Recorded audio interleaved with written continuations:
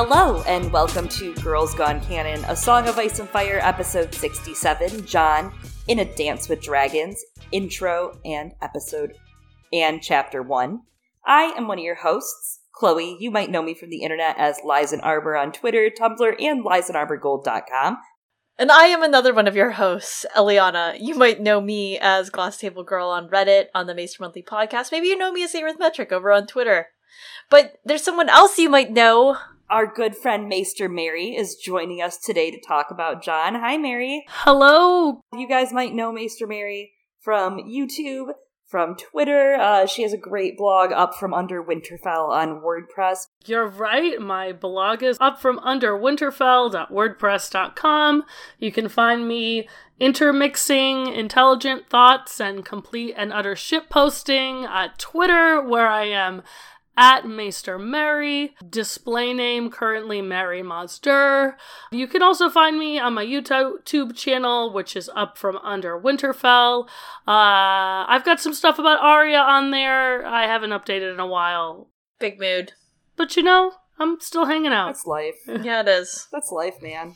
We aren't going to ask you when part 2 of your Jon Snow essay series is coming out. I would never ask you that, but for those that have not read it, we did say last week it is required reading, so I don't know why you're listening. Just kidding. You can do whatever you want with your life. But Mary did write a wonderful essay called The Last Temptation of Lord Commander Snow, Part 1, Killing the Boy, on his arc, specifically in A Dance with Dragons. So that is why we hired her. She is a professional. My people called her people, which is my cat, called her. No, your cat called my dog. It was a heated negotiation, you know? Trying to get her on here. Almost as heated as Stannis and Jon in this episode, Ooh, right? Is the heated sexual tension? Yeah. Is it anger? Is it both? We don't know. What do you think we can expect in part 2 when you do get it grooving and up? If I had my wish, this essay would be out before this episode releases. I don't think that's going to happen. But you know, like, we can all dream, like George R. R. Martin dreams about when his books are coming out, so I think it's fine.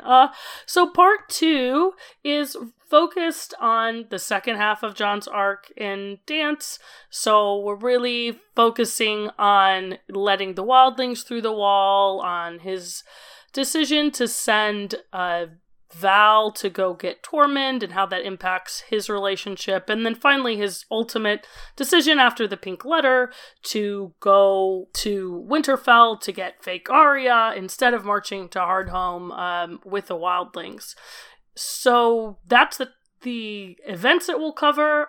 I'm really trying to focus in this section on analyzing Jon as a Byronic hero. George R. R. Martin has called Jon a brooding Byronic romantic hero and said he considers himself to be a romantic writer. It's really interesting in terms of where I think Jon Snow's arc is going. For example, one description of a Byronic hero is someone proud, cynical, with defiance on his brow and misery in his heart, a scorner of his kind, implacable in revenge, and capable of deep and strong affection. Which I think is like such a good description of Jon. It's a little bit counterintuitive because we usually think of these heroes as being maybe more dark than Jon is, but I think particularly when you're reading Jon's arc in Dance, you get a different impression the more closely you look at his character and his motivations.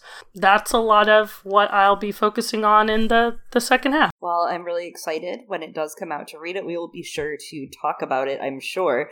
And I feel like your essay and Eliana's essay should go out sometime. They totally should. I think my essay has a crush on her essay. For sure.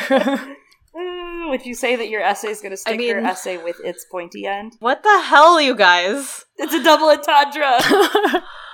Man, I only had Bionic Man jokes for Jon, but here we are, you guys. We'll find other opportunities for double entendre, but it's okay. Words can be sexy too. Words. Yes, I think we're really looking forward to that. Our His Dark Materials episode 3 has just come out in the last week. If you haven't gotten to listen to it yet, take a gander at that. But next week, we will have episode 4 out. They did announce that in the US, November 4th is going to be our premiere date. We knew it was going to be somewhere between the 4th and like the 28th-ish. So we'll be done with the first book when the show is premiering. I am very excited about that. Me too. I think it'll be good. Me 3. I'm excited. Y'all are going to be awesome. Thank you. We are plugging through at high speeds. We're getting there. We're getting some juicy stuff. The episode we're about to record is it's very things juicy. Start getting real there. Yeah. Speaking of other things that get real, I'm terrible at segues. The Forgotten Characters of A Song of Ice and Fire, which was suggested to us by, I believe, Shadow Fox over on Patreon, and how they're going to affect The Winds of Winter, will be coming out this month. Unfortunately, as you all know, because we have constantly remembered him and kept him in our hearts, Strong Belboss will not be discussed in this episode. Thank you for taking that one. That felt good. And neither will Howlin' Reed. No. I know. And that's because he won't be in the books in The Winds of Winter. It'll be in A Dream of Spring, So only forgotten characters. Yep. Yes. Justin Massey. I vote for Justin Massey. I like Justin Massey. He's an interesting one. Is he forgotten? I don't know if I'd say he's forgotten, but maybe. I don't know. He's interesting. I love how differently Theon and Asha see him. I also love that you just want to like smack him across the face all the time. But also... The smart little mouth on that one. But also... No, Eliana. Anyways.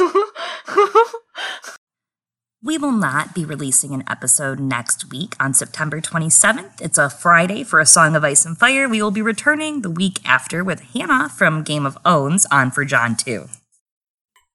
Without further ado, we're going to get into a very wonky lightning round. We're going to talk about Jon's arc in Adoda, respectively, A Dance with Dragons. And first, we're going to do a little lightning round because we left Jon on his last chapter in A Storm of Swords, and we ended A Storm of Swords. However, we still have 2 chapters left in A Storm of Swords.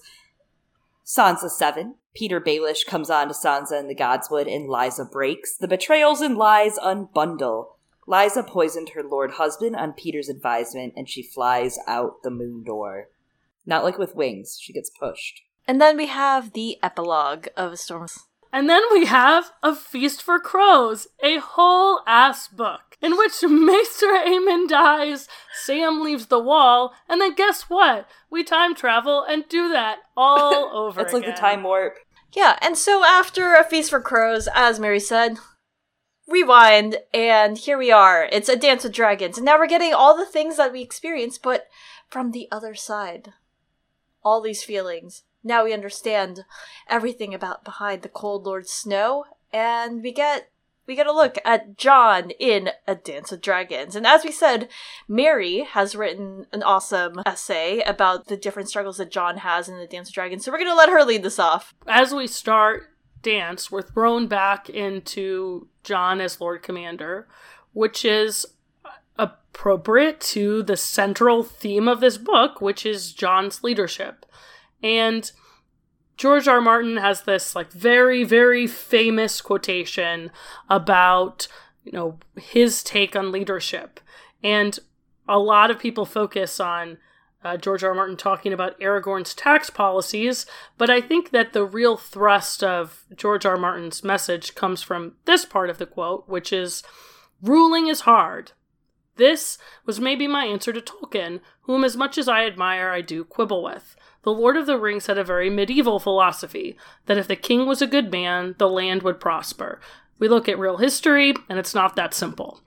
It is certainly not that fucking simple for Jon Snow. And this whole book is about the limitations on his power, both internal constraints and external constraints. In the A Storm of Swords introduction, we talked about how the Starks were getting lost in their journey, right? Arya and Sansa and Bran have these new identities, and so does Jon. And in A Dance with Dragons, Jon seems to finally have found what he thinks is his place, or could be the place for him. We get this passage later on in Jon 1. There were mornings when Jon Snow did not quite believe it himself, when he woke up thinking surely this was some mad dream. It's like putting on new clothes, Sam had told him. The fit feels strange at first, but once you've worn them for a while, you get to feeling comfortable. He had his choice made for him at the end of A Storm of Swords. Aemon has told him that the choosing is always hard, but Storm, he got to pass his test because it was chosen for him. Will he pass the next tests in A Dance with Dragons? Because they're numerous. I don't think so, because he dies. It's so interesting because in the books, compared to the show, Jon faces so many more tests, and each of the tests that he faces are so much more complicated. This chapter opens with hinting at how Jon has swapped Dala's boy for Monster to deceive Stannis. He also has this extended bargaining with Stannis about his military campaign, about putting Stannis' men in castles on the Wall. And then later, he borrows money from the Iron Bank to feed the Watch. You have Alice Karstark show up at the Wall, and Jon orchestrates a freaking wedding to wed her to a wildling. He deliberately defies Stannis to send Val, who of course doesn't even exist in the show, to search for Tormund so that he can bring Tormund back to the Wall, and bargained with Tormund to let the wildlings cross the Wall. He also learns that, oh yeah, Mance Rayder didn't actually burn, that was Rattleshirt. And Jon keeps it a secret because Melisandre convinces him to send Mance to Winterfell to rescue a fake version of Arya. And then finally, the biggest divergence from the show is that Jon has to choose between going to the mission at Hardhome and riding to Winterfell to avenge Arya when he gets the pink letter. This is like 80% of his arc, and almost all of this complicates his ability to focus on anything, focus strictly on allying with the wildlings to defend the Wall from the others. So it's this extremely complicated morass where Jon, who's just trying to do a good job, do his duty, has all this other crap thrown at him that's distracting him from what we learn he believes is the true mission of the Watch to defend the realm from the others. Basically a lot of meta commentary on like corporate structures. I like how this comes back to this every time. Late stage capitalism. Well, it's funny, right? Like, that's a joke, but of course, like, part of the reason we empathize with Jon is that, yeah, we know, like, we're just trying to do our job, and then all this other bullshit gets in the way. That's super relatable. Yeah. And I think that part of what's difficult, right, and we're going to see it throughout the next few chapters, and we saw it a lot in Storm, right, is some of the people aren't coming to the Watch with the best intentions, with the same intentions as Jon, but there are many who have been there for a long time and do think that they know what their job is, and they're just trying to do their job, and part of leadership is doing that coalition building, and he's not really doing it. He's barreling forward, doing what he thinks is right, and part of that is, as you point out in your essay, he doesn't always share what his actual reasons are for things, what he sees as the guiding morals behind it. And some of those are actually lying with his love for the Stark family and his desire to protect them. Like, we saw it in the Clash of Kings, we saw it in Storm of Swords. Jon thinking of Winterfell when he decides to protect the Wall instead of staying with the Free Folk. We see it tear at him when he chooses to defend the Wall because of not wanting to take Winterfell because he doesn't want to have to burn his father's gods. Thankfully, a better job offer came on the table. And we're going to see it again in how Jon acts as Lord Commander for what is essentially like a house in its own way, but it's not House Stark. He gets chosen. It's not this, he points it out to Stannis regarding how hierarchy works amongst the Free Folk. It doesn't pass through blood. People are chosen, which makes his rule a little more tenuous, of course, as it has been for the past, few Lord Commanders, whatever. But part of what drew him to the Watch, there's a very different context, right? Because part of what drew him to the Watch in the first place was his family. He saw his uncle Benjen, he's like, oh, he's found meaning there. That's pretty cool. But now Benjen's missing, and Ned is dead, and Robb is dead, and Jon doesn't know that, Bran and Rickon aren't dead. They kind of are effectively dead in Jon's story for him, in his characterization. So he's navigating that relationship, being at the Wall and with the realm, and what feels like a very real and impending danger with a an impending family, and he has this new pack, right? In the way that Arya thought she had a new pack. And what he does, he sends them all away, and next thing you know, he's the lone wolf who dies. Yeah, it's like what we see happen with Ned in King's Landing, that one by one he sends people from his house away. Finally, he's left on the streets with what's barely left of his house, of his housemen, and he's just bleeding out, right, when he fights with Jaime. And Jon does the same thing, and he ignores the warning of daggers in the dark, and there they are. Yeah. And something that you pointed out in your essay, Mary, that I thought was really interesting was you said that Sam and Aemon are the two who keep pulling Jon back into the Watch and keep sort of, in a way, writing his motivations or showing him why he's here and he took his oaths and what's at stake.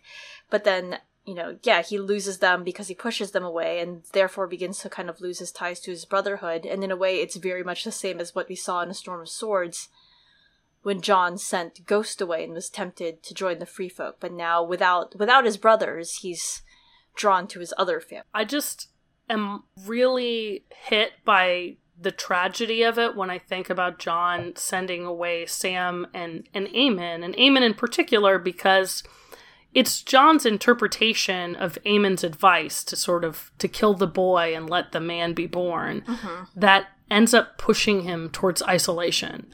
Because Jon doesn't get that he is allowed to have relationships and affection for people without that impairing his judgment. He views his relationships with his brothers as a source of weakness, because that means he won't be able to send them off to die. He represses his feelings for his family because he views them as almost sinful, right? Yeah. Mm-hmm. He's supposed to accept his new brothers as his family. And it was sinful in the beginning, too. He wasn't allowed to love them because he wasn't one of them. Yeah, it's so sad. Whereas the story asks us many questions about leadership, especially in this book, and a part of what can make someone an effective leader is continuing to have that empathy and those emotions. We see characters who don't have it for the people that they're ruling over, and because of that, they end up making the wrong decisions. And Mary, did you want to go over any of these things that you have, here on the side? One of the things we see in Dance is Jon recontextualizing his sort of the central conflicts of his arc into leadership. And I think the big conflict that Jon has is best embodied by the Tully house words, family, duty, honor.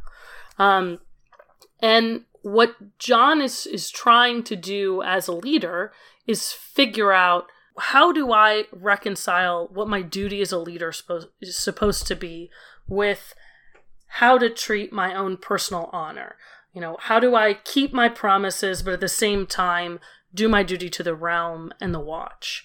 But all the while, this is undermined by the same damn thing that has been undermining Jon throughout his entire arc, which is his love for his Stark family.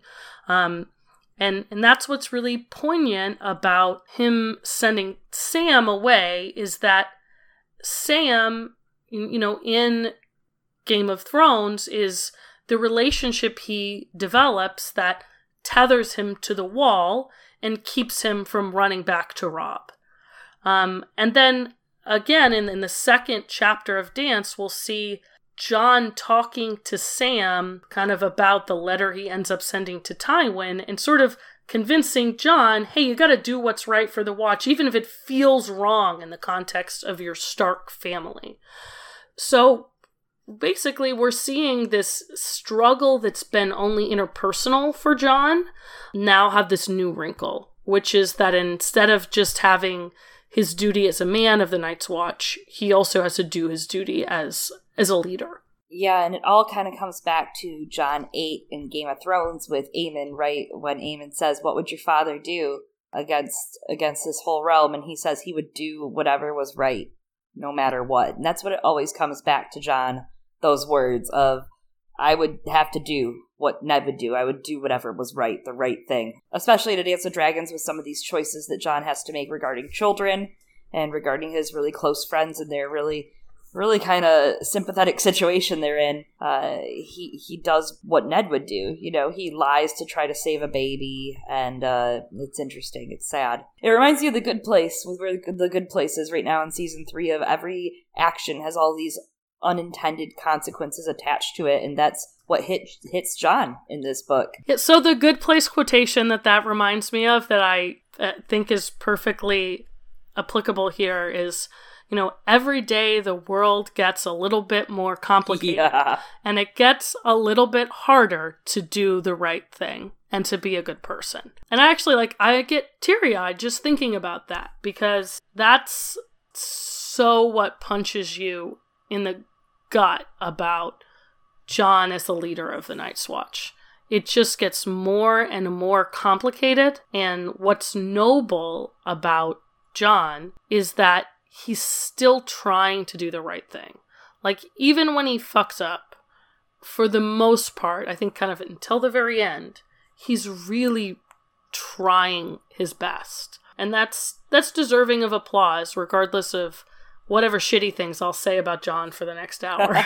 Aristotle said, "I count him braver who overcomes his desires than him who conquers his enemies, for the hardest victory is over self." And John faces that pretty often in this, right? He faces that pretty often. It's the eternal internal struggle of humanity, right?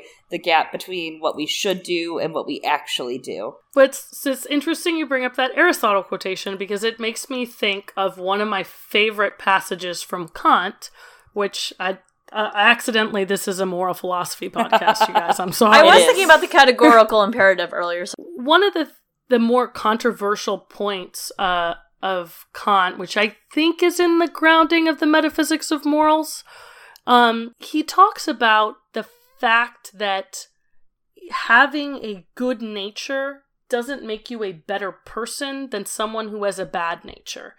And the reason for that is that a truly good person does the right thing for the right reason. If we're altruistic simply because it makes us feel good to be altruistic, or, you know, feel good to do the right thing, that doesn't make us a good person. Only when we do the right thing, when there's a cost, and when it feels bad, are we truly doing something morally significant. Just on a personal level, I find that to be like extremely gratifying thing for a philosopher to say, because I think just personally, we're always wrestling with the darker parts of ourselves. And for me, that's a lot of John's appeal as a character. He's wrestling with some of his darker impulses, and is still able to overcome them. And John's not doing this for, like, pats on the back. You know, he's not making choices that make him friends. He's not making choices that make him a hero who gets awards and trophies. There's not going to be some sort of Star Wars parade where Princess Leia hands him the medal at the end of the story. If the show's to be believed, which, I mean, it kind of is with the broad strokes, it's a little, to put it bluntly, there. If that's the end, if he's closing this loop on Ned, on what Ned had to begin, and what mercy Ned extended, right, in the situation, John's not going to do anything for the reward. And there's that line later on in A Dance with Dragons, you know, "I'm the shield that guards the realms of men, and that must be more than one man's honor." And that's exactly what Kant wrote about there, that it's not about doing things for that trophy. And John certainly doesn't. And that's all he's ever wanted, though, is to get that back pat, for someone to say, "John, you did a good job, son." And no one's there to do that, and no one has done that. Just a really sad situation for John, especially in A Dance with Dragons. You see it so significantly. And I think that's part of what's really powerful about what we're going to see in this upcoming chapter, right? Because Stannis clearly wants that pat on the back, and he makes that very explicit to John, whether or not Stannis knows he's doing so. In my opinion, he kind of makes it explicit to everyone a little. I know that there are readers who will disagree, but I think it's absolutely there within the subtext of his dialogue. Whereas John, he's doing it, as you all said, because he thinks it's the right thing to do. I think the difficulty is he's barreling forward with all of these things that he believes are the right thing to do. And I think there's another saying that's, you know, if you go it alone, you can do it faster, but if you do it together, you can go further. And that's, I think, a bit of a struggle for Jon in that he believes that leadership must be lonely. Mm-hmm. Like a lonely god, like Dany feels.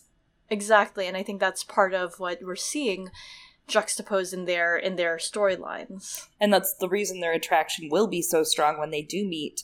And it's sad because that temptation and that fruit of the tree that Jon has to deal with when he gets back with his family, if he gets back with Bran and Sansa and Arya eventually, he can't really give himself fully to them. I think him falling into his family and loving them and finally being accepted, it's going to be so hard because it's the one thing he'll probably have to give up. A family that loves him finally. You could see Stannis' temptation as a desire for prestige and recognition. The reason he doesn't get along with Robert and the reason he's got this chip on his shoulder is because, Robert always got all the pats on the back and he didn't, right? Mm-hmm. But Jon's temptation is his love for his family, and it's a family that also kept him on the outside. Not ever, I'm not saying Ned didn't, love him or care about him. But it's his family that's still subject to the stigma of bastardry. And so I think it's really telling that when we analyze the mistakes that Jon makes as a leader, they're not born out of a desire for power or prestige. His love for and perhaps desire to seek vengeance for his family. And to kind of put this in Eliana's maybe terms about a tragic hero, you might think of it as his tragic flaw being his love for his family. It's really tricky of George R. R. Martin to paint that as a flaw for Jon, because it's not something that we conventionally think of as bad. It's good to love your family, right? This lets George kind of hide the darker side consequences of Jon's kind of emotions towards his Stark family. We don't hide the darker side of Lady Stoneheart's vengeance, right? Mm-hmm. But on some level, Jon marching to Winterfell to avenge what's happened to a fake version of his sister is really born out of perhaps a similar place, right? If less corrupt. And so I think it's a very powerful thing. I think it's Brockopolis on Twitter that said this about Daenerys. George R. R. Martin buried the poison in our sympathy. And it's a little different with Jon, but I do think that one of the things George does really well with his characters is that he hides their flaws behind something that we relate to and something that we don't normally think of as being bad. And I think that's true with Jon's love for the Starks. It's really a very double-edged sword for him. And I think that's part of what ties his story together with Daenerys. I don't think that, again, wanting a family is necessarily bad, but I think that same desire for a family and for belonging is very much a big driving factor in Daenerys' story as well. And so it's interesting to see how the same desire in both characters and their loneliness and their styles of leadership that are juxtaposed against one another manifests differently in both of them and what they end up choosing. At the end of the day, Jon has to turn away from both of these temptations of family. At the very end of the story, Jon doesn't get to stay with the Starks or with the Targaryens. He doesn't get to be with Dany. He has to reject this very thing that he's wanted, that he's burnt with, just like we talked about in Jon 12 in A Storm of Swords. He knew in his heart of hearts, of course he's always wanted it.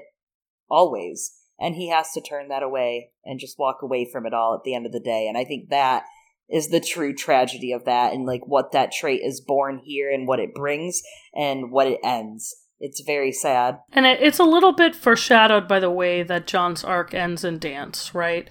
Which is that he decides to save his family, right? That's the choice he makes. But he doesn't get to go be with them or to save them. And I think there's sort of twofold way that George sort of shows us that in the end, Jon doesn't get to be with the Starks. One is, they kill him, he dies. But the other is that there was never an Arya there to begin with. the whole time we're reading Jon's, like, agony about his sister, she's never there, and we know it. He's tilting at windmills. The kind of dramatic irony, I think, is meant to enhance not only that, you know, Jon Snow knows nothing, but that the things he dreams of, the things that his heart wants, are an illusion for him. But in a way, he kind of always knew that to some extent, that desire to protect them even though he couldn't be with him. And I think that carries throughout a lot of his story, right? Because in A Game of Thrones and in Clash and in Storm, he comes back to the Wall because he thinks of what will happen to Winterfell. And again, that's why he chooses the Wall instead of going back to Winterfell to burn his father's gods. He's like, I will protect my family even if it means not being with them. And that's, I think, what you were saying, right? That was, for him, in some ways, choosing the right thing. Except for the part where he, like, goes against parts of the Night's Watch vow, but, you know, there are ways to debate as to whether that was right and whether that was wrong, you know, in terms of sometimes the vows that they make you swear aren't right. He chooses to protect them, even if it means it feels bad and he can't be with them. Robert Frost's poem, of course, I mean, the road less traveled is what Jon takes, and it's not an obvious allusion to the road less traveled, right? You don't think it, but Jon takes the road less traveled. He doesn't take the shortcut to Winterfell. He's offered everything he ever wants, and he has to turn it down time and time and again. And when he takes the true thing he wants, which is protecting those he loves, he ends up dying for it because it's not in the interest of the Wall. So when he comes back, as he eventually likely will, since, as we know, he's dead right now, if and when he comes back, he is going to have to change in some regards, and it's going to be interesting how he changes and what he will choose from there on out. You know, it's interesting that you mentioned the road less traveled. You said one of the quotes that you really like, and this is one of my favorite things Jon ever says, is, you know, Ned would do what was right no matter what, no matter the cost. The response to that is, you know, then he is one man in 1,000. And I think that's really significant. Ned and Jon, in their ability to, you know, resist their impulses, are one man in 1,000. And I think something that y'all touched on in your coverage of Theon are some of the parallels between Theon and Jon. And this idea that Jon is one man in 1,000, it reminds me of this quotation George has about who he wants to be. You know, who wouldn't want to be Jon Snow, the brooding, Byronic, romantic hero that all the girls love? But the one that I would fear becoming is Theon. Theon wants to be Jon Snow, but he can't do it.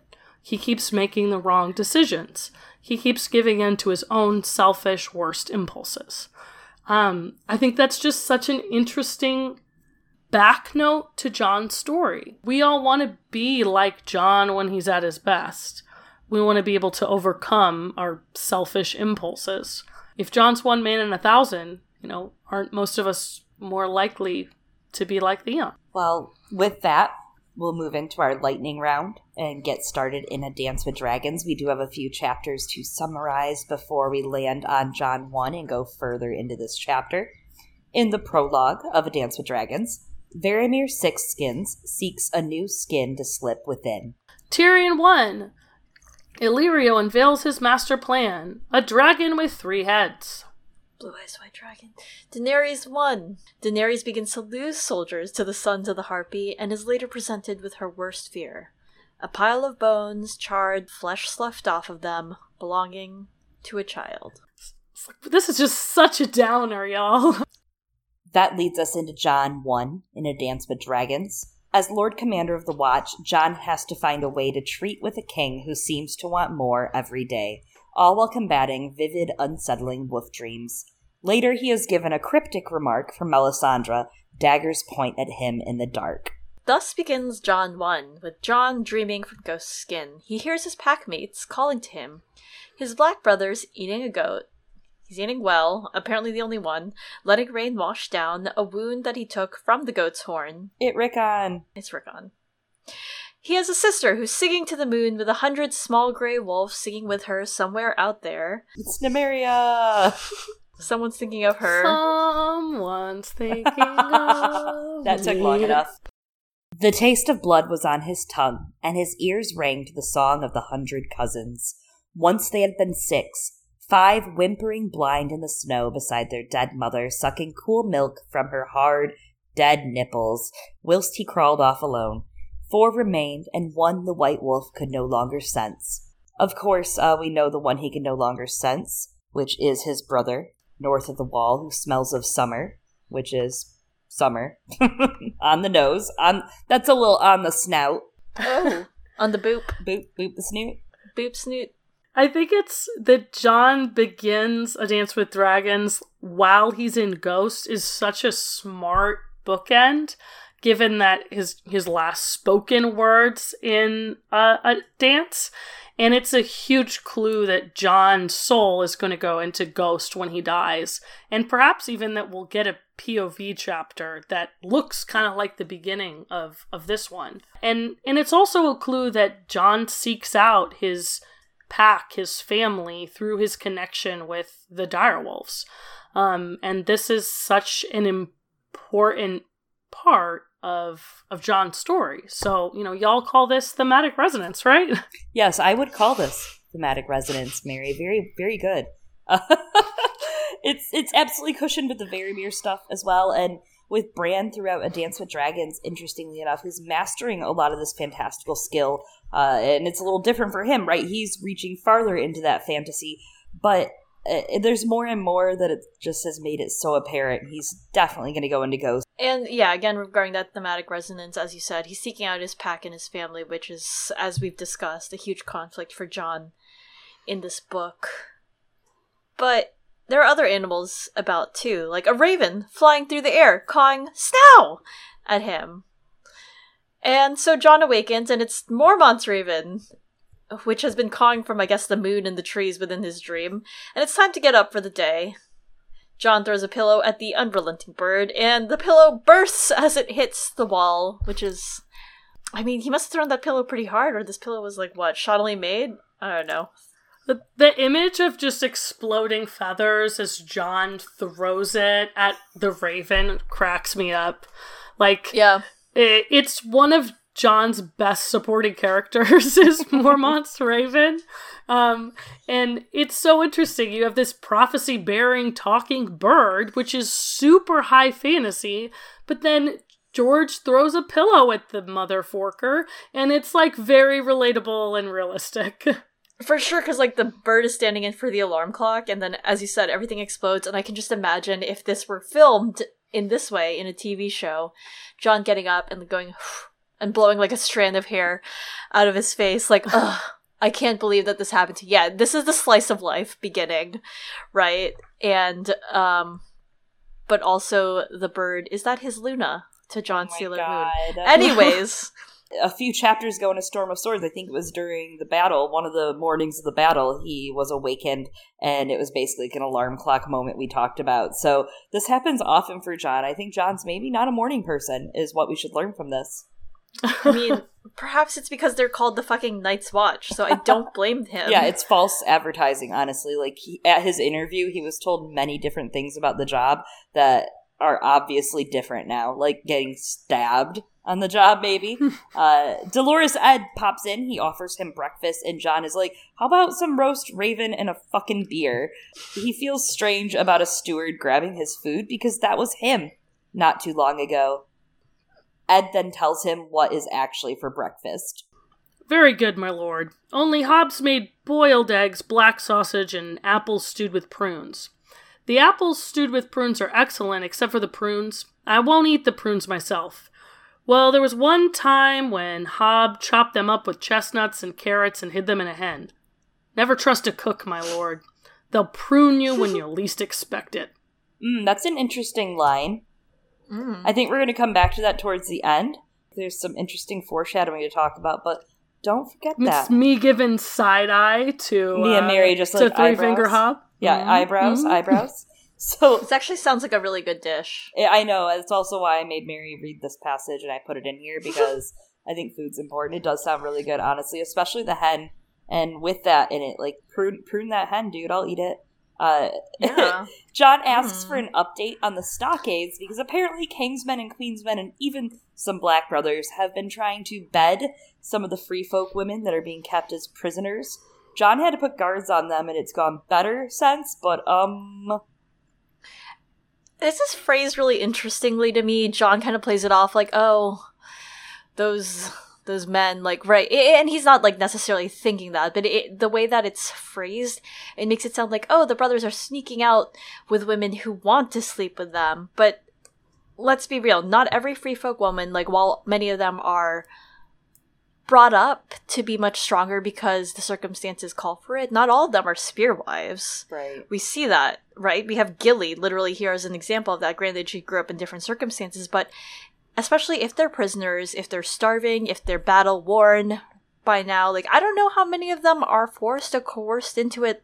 They're prisoners. There's not really great power dynamics at play. So it's good that John puts guards there, but, ugh. Yeah, who watches the Watchmen, right? Yeah, exactly. Yeah. Who watches and where's the accountability? And right now it's kind of like shit's kind of weird at Castle Black. It's like a hostile, awkward work environment going on, and it has entirely to do with Stannis and his presence and his ever increasing wants and needs. If you give a deer a cookie. He's gonna try to conquer the North. But first the wall. More wildlings continue to turn up for refuge, though, including a mother with a daughter and a son dead in her arms. This is so fucking sad. I imagine John recalling this image later as he's berating his brothers for their lack of compassion towards the wildlings. Specifically, I think about this passage from John 11. I would sooner have them dead in the ground, said Yorick, if it please my lord. It does not please me. John's voice was as cold as the wind snapping at their cloaks. There are children in that camp. Hundreds of them, thousands. Women as well. John 11. Think about the difference that framing plays and how John and the Watch consider the wildlings. Like, John imagines them as refugees fleeing the others who, are their common enemy. But Marsh and company see them only as raiders, as invaders. Now, I don't know if George R. Martin intended this to be an allegory, but it's very timeless and relevant. Something I was thinking of with this little passage of the woman with the son dead in her arms. This is definitely a Dany parallel to Dany's first chapter, ending with the children's bones. It's interesting, too, how they deal with that trauma differently. Yeah. Because I imagine for both of them, these are sort of like kind of formative traumas, Yeah, and for him, this furthers what he does, right? And we complain often about how the closest small folk looks tend to be through Davos, who, having been one, and Brienne and Arya on the ground with the small folk. But I think John's kind of coming pretty close in dance for this reason with the refugees of the free folk. And George is kind of hammering home that anti-war message and humanity of taking in people that are on the run from an awful war. I think what's going to matter most for John in the end is that he's choosing the realm and these people, the wildling mother with a dead baby in her arms on the run from the ice zombies, which with Dany, it's like her child caused this. Her dragon caused this, and there's no changing what her dragons are. They're fire made flesh. They're going to keep doing this. So how could a human care anything for an Iron Throne when these real horrors are being committed and seen against the helpless and weak? What John's seeing, it reminds me a lot of the Hedge Knight, even with Dunk, why? What am I to them? A knight who remembered his vows. Or when Sir Arlen tells him, a Hedge Knight's the truest of kind of knight. Other knights serve the lords who keep them, or from whom they hold their lands, but we serve where we will for men whose causes we believe in. And it's different for the Wall, but it's the same line that he continues on with, that every knight swears to protect the weak and innocent, but we keep the vow best. And the Night's Watch, in a way, are very close to being Hedge Knights and to remembering those vows for the most part of guarding the realm. For sure, and as we're going to see later on in this chapter, like that you pulled out this quote, because the interesting thing is it's not just we serve where we will for men whose causes we believe in. The point of the wall is you serve where you are, even for men whose causes you don't believe in. Yeah. Because that's the duty. But anyway, It's one of the things that's interesting about this quote from the Hedge Knight is that I always view it in tandem with Jaime's like soliloquy about so many vows they make you swear and swear. No matter what you do, you're always forsaking one vow or the other. And forsaken. Betrayal. Not only, and it's just like not only is that a huge through line for Jon's arc. If you compare it with this this idea that Dunk is the kind of true knight, it kind of goes back to what we were starting with at the beginning, which is that Jon is the kind of the guy that's remembering to protect the weak and the innocent. Everyone just has different ideas of innocent, because most of the free folk had been in the battle. And they ran when the battle broke, only to find, oh shit, we have nowhere to run to except, I guess, that place.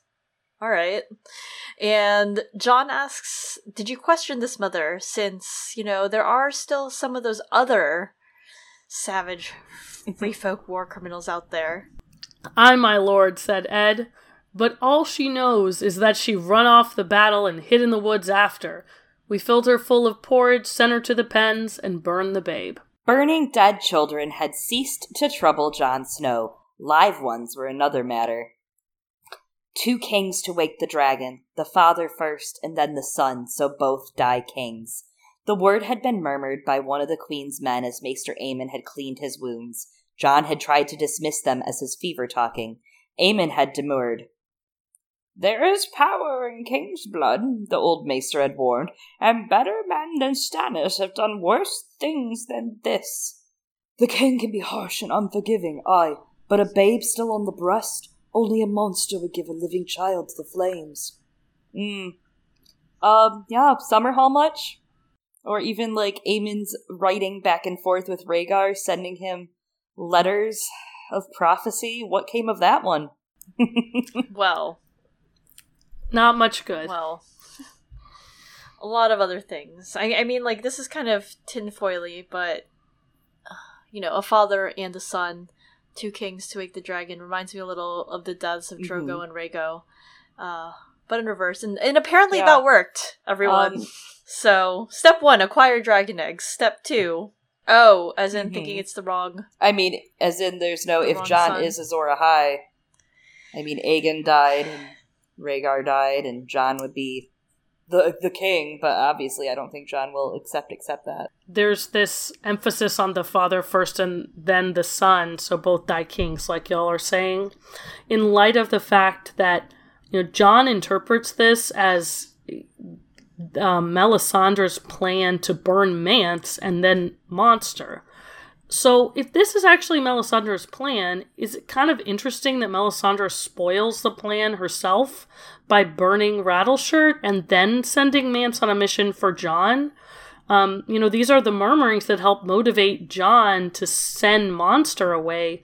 But, what is Melisandre's actual game if she doesn't really care about Mance for the sake of his king's blood?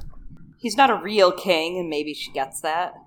Or she's playing the long game here, right? She's like, we can use Mance for many things, I guess, is her hope.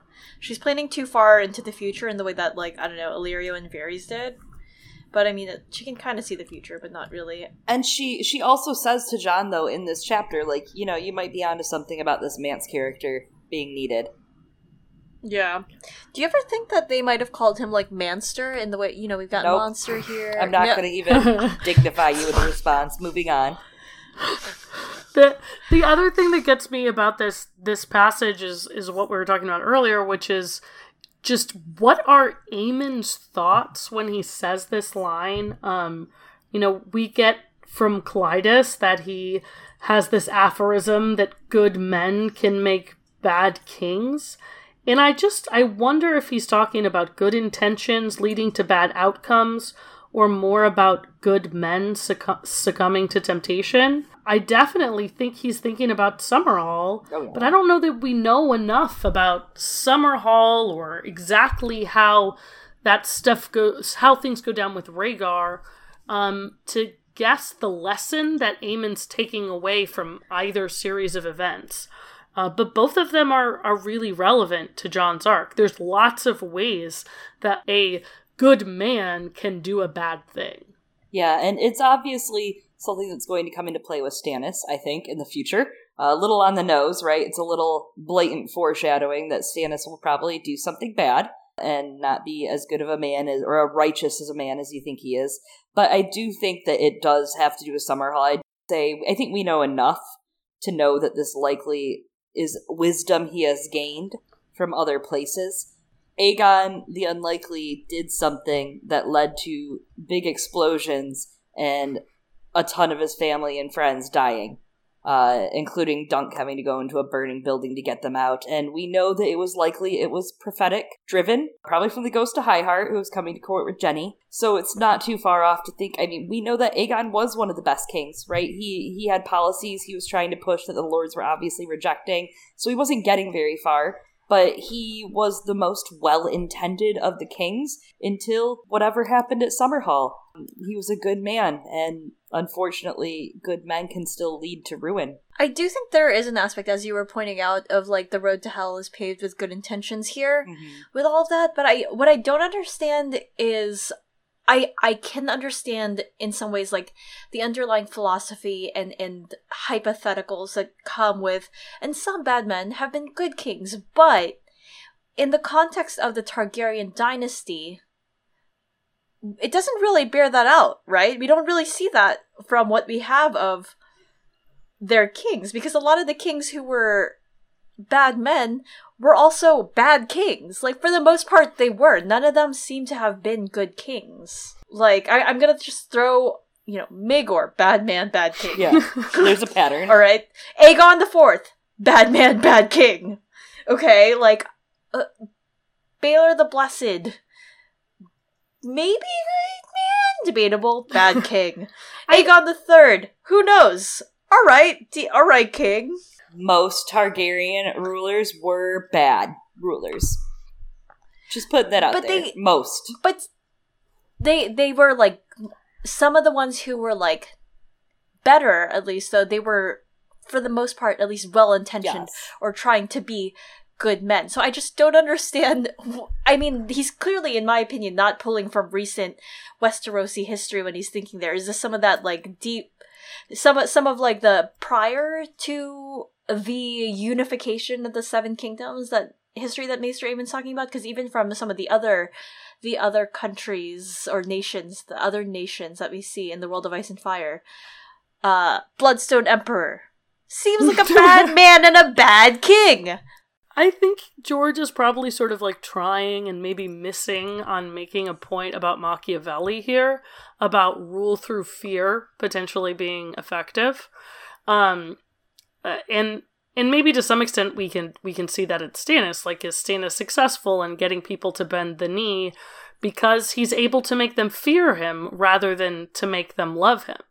So I don't know if that's what George is going for. The thing that comes to mind for me, which is something that I disagree with, but I'll state the opinion of people that I disagree with, which is Elio and Linda have said that, Tywin is supposed to be an example of like a Machiavellian leader who was effective but a bad person, right?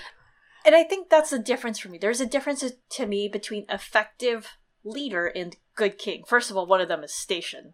The other is the morality between what goodness and effectiveness is. And it comes back to, again, that thing that I was saying earlier of like, you can go faster alone, but you go farther together. And I think Tywin was going faster.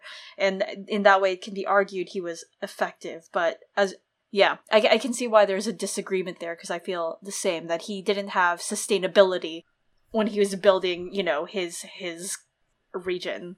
I think that there are some people that would make the argument that we could remove morality from the picture and just look at whether or not a leader was effective at achieving their goals.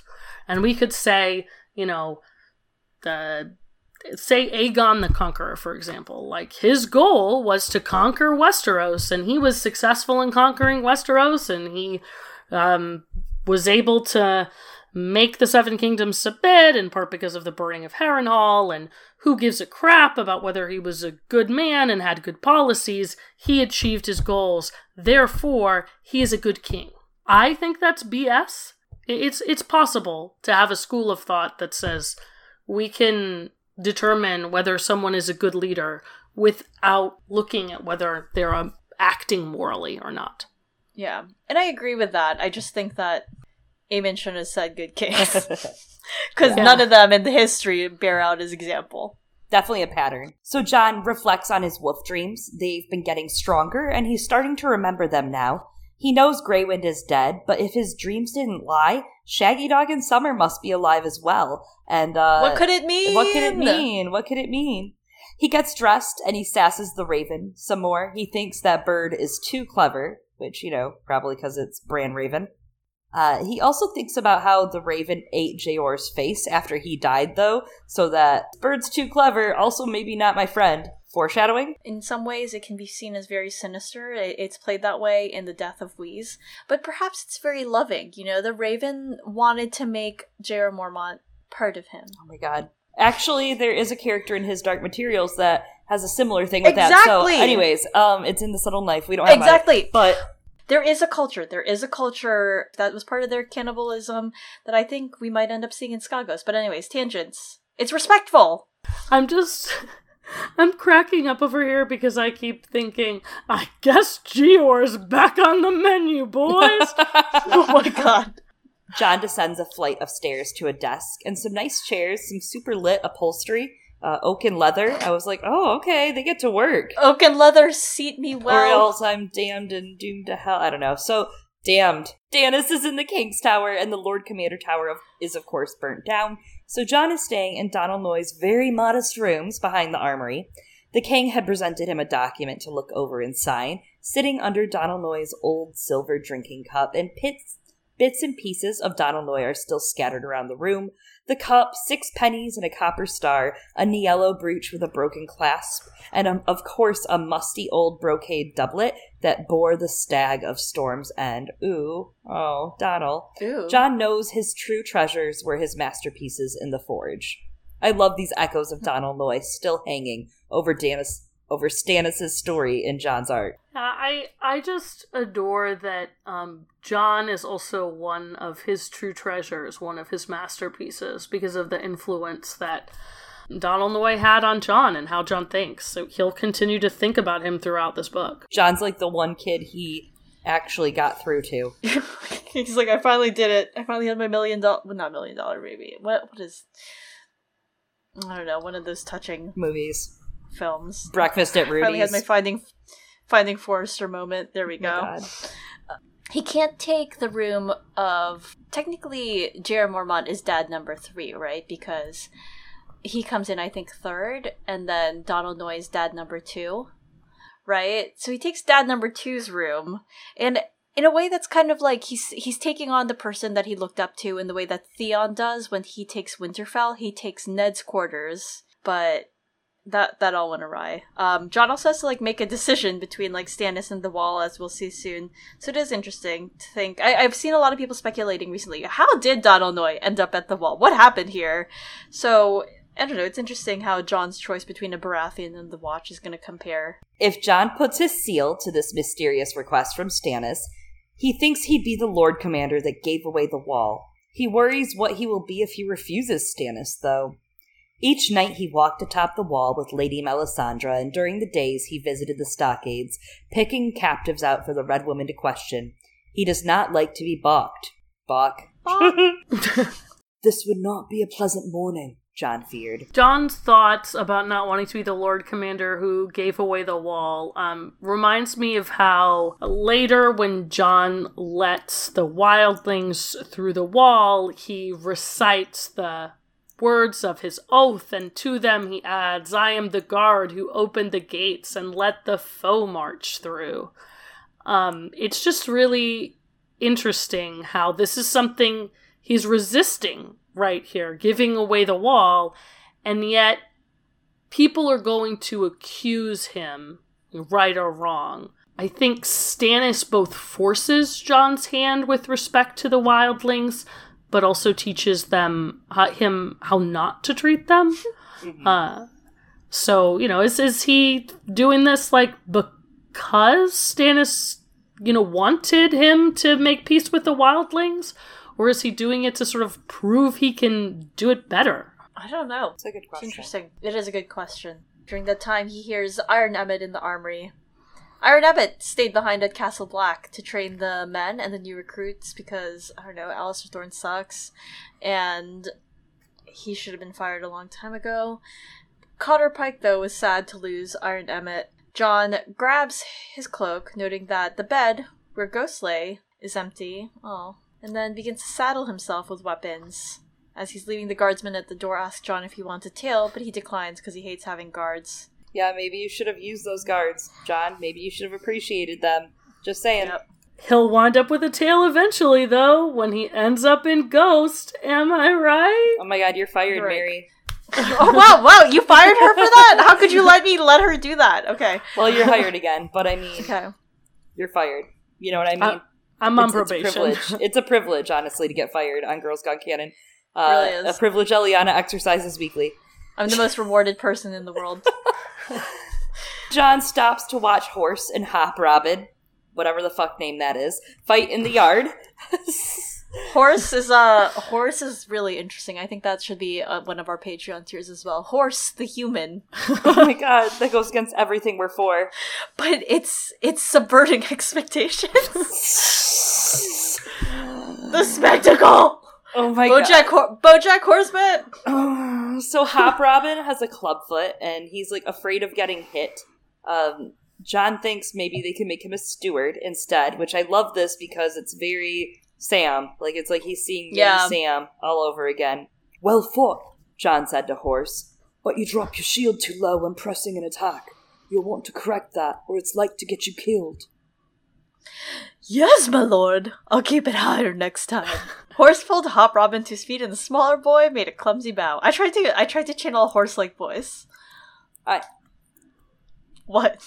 Nope. Not even gonna touch it. I'm just gonna keep going. Okay. All right. You're very brave.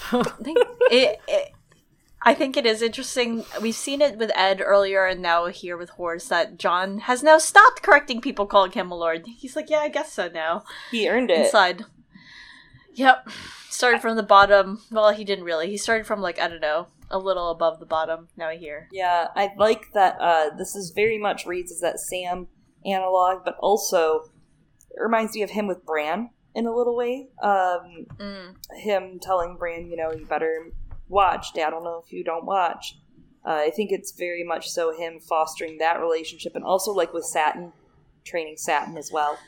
Jon's true calling was being a teacher. Being a dad. Now he has two baby boys, Horse and Satin. No, he's got all of these children, and some of them are Bowen Marsh, and he's like, I hate my older child.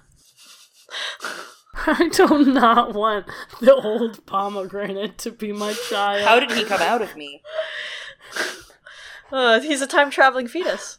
I don't know, if eating pomegranate seeds gets you, trapped in hell, then what happens if you give birth to a pomegranate? Man. I just don't know. Some of the King's men are sparring in the yard, and Jon notes, actually, turns out the King's men and the Queen's men, they're staying in separate quarters, like an awkward middle school dance. But there were those that were not, those were only the ones who weren't too cool to be outside. Then as Jon's passing them, some asshole, his name is Sir Godry Farting, more like Sir Godry Farting, calls out to them, boy! You there, boy! And Jon's like, excuse me, and thus doesn't deign to respond. He's like, it's rude. He's been called worse things, though, since being elected. Which, so he doesn't really humor him, and eventually the guy goes Snow, Lord Commander, making fun of him. He's all like, got a fancy sword there, boy, you gonna fight me with it? And Jon knows the guy a little bit now. During the battle, this guy killed a retreating giant, and then Jon has a moment of trauma, thinking of Ygritte and the Last of the Giants. You know, remembering how Godry killed this retreating giant, pounding him on horseback with a lance. What a good guy. I know. Good guy, Godry. Truly. Yeah, like, this guy just tries to goad Jon into sparring. He's like, I promise I'm not gonna hurt you. And this guy's like such a dick. He just keeps trying to goad him. And I think that line that Jon uses his sword when he must is very much Ned-like. Yeah. Right? Like, Ned uses it mostly for ceremony. Not everyone regards him as some great warrior because he killed Arthur Dayne, but Ned wasn't a warrior, and Jon wasn't either. And, I mean, Jon's been in many fights and battles. He's like, this isn't a fucking game. You think this is a game? That's Jon. It's heavy as the sword, not just the crown. Yeah. Jon tells him he has a duty, so some other time, and Godry takes that to mean that Jon's like a pussy-ass weak bitch, and he's like, okay, fine, but he like makes sure everybody knows he's the one that didn't want to fight. Yeah, I love that he, like, punctuates it. So annoying. Like, George knew what he was doing writing this dumb fucking guy. So annoying. Like, fuck this guy and his honor code. I think, did George is being really deliberate here? He plays with the idea of dueling and fighting as a problematic way for people to defend their personal honor. So in Dying of the Light, which is George R. R. Martin's first novel, he talks a lot about the relationship of dueling to honor. The characters in the books, like, use it very much like the 10 Duel Commandments style, like Hamilton Revolutionary era dueling. Like, if there's any slight to your honor, then you must sort of fight it out. And I think this passage where, you know, he's sort of impinging Jon's manhood is an example of Jon choosing duty over honor. And I mean honor in that way where it reflects your sort of personal reputation and standing. Jon just simply doesn't think it's important to deal with this, like, flea fart asshole, and he would much rather do his job, to his fucking credit. Regarding that honor, I mean, he's doing his duty, and by not partaking, he is doing that duty because he knows that he's not gonna win regardless, because this guy's clearly disrespecting him. And Jon's seen, like, this kind of asshole behavior before in people like Joffrey. He's like, even if I win, they're still not gonna respect me. This is a waste of my time. I have fucking budgets to be doing. He really does, though. Jon views the wall as he makes his way to the King's Tower, and he's seeing repairs happening. That's another thing that's happening. Not just budgeting, but everything was burnt down during the battle. They have to rebuild, and he thinks especially before the wildlings attack again. My command, Jon reflected ruefully, as much a ruin as it is a stronghold. It's a metaphor. And it's such a good one. As much as I think it's important to notice the mistakes that Jon makes, this is such a good place to take stock of what a, like, foobar mess Jon inherited when he became Lord Commander. Literally, he's been beyond the wall or a fucking captive for most of the time that he was a brother. And so, just like a real-life leader, he gets handed everybody's mistakes. And in this case, it's generations upon generations of mistakes and neglect.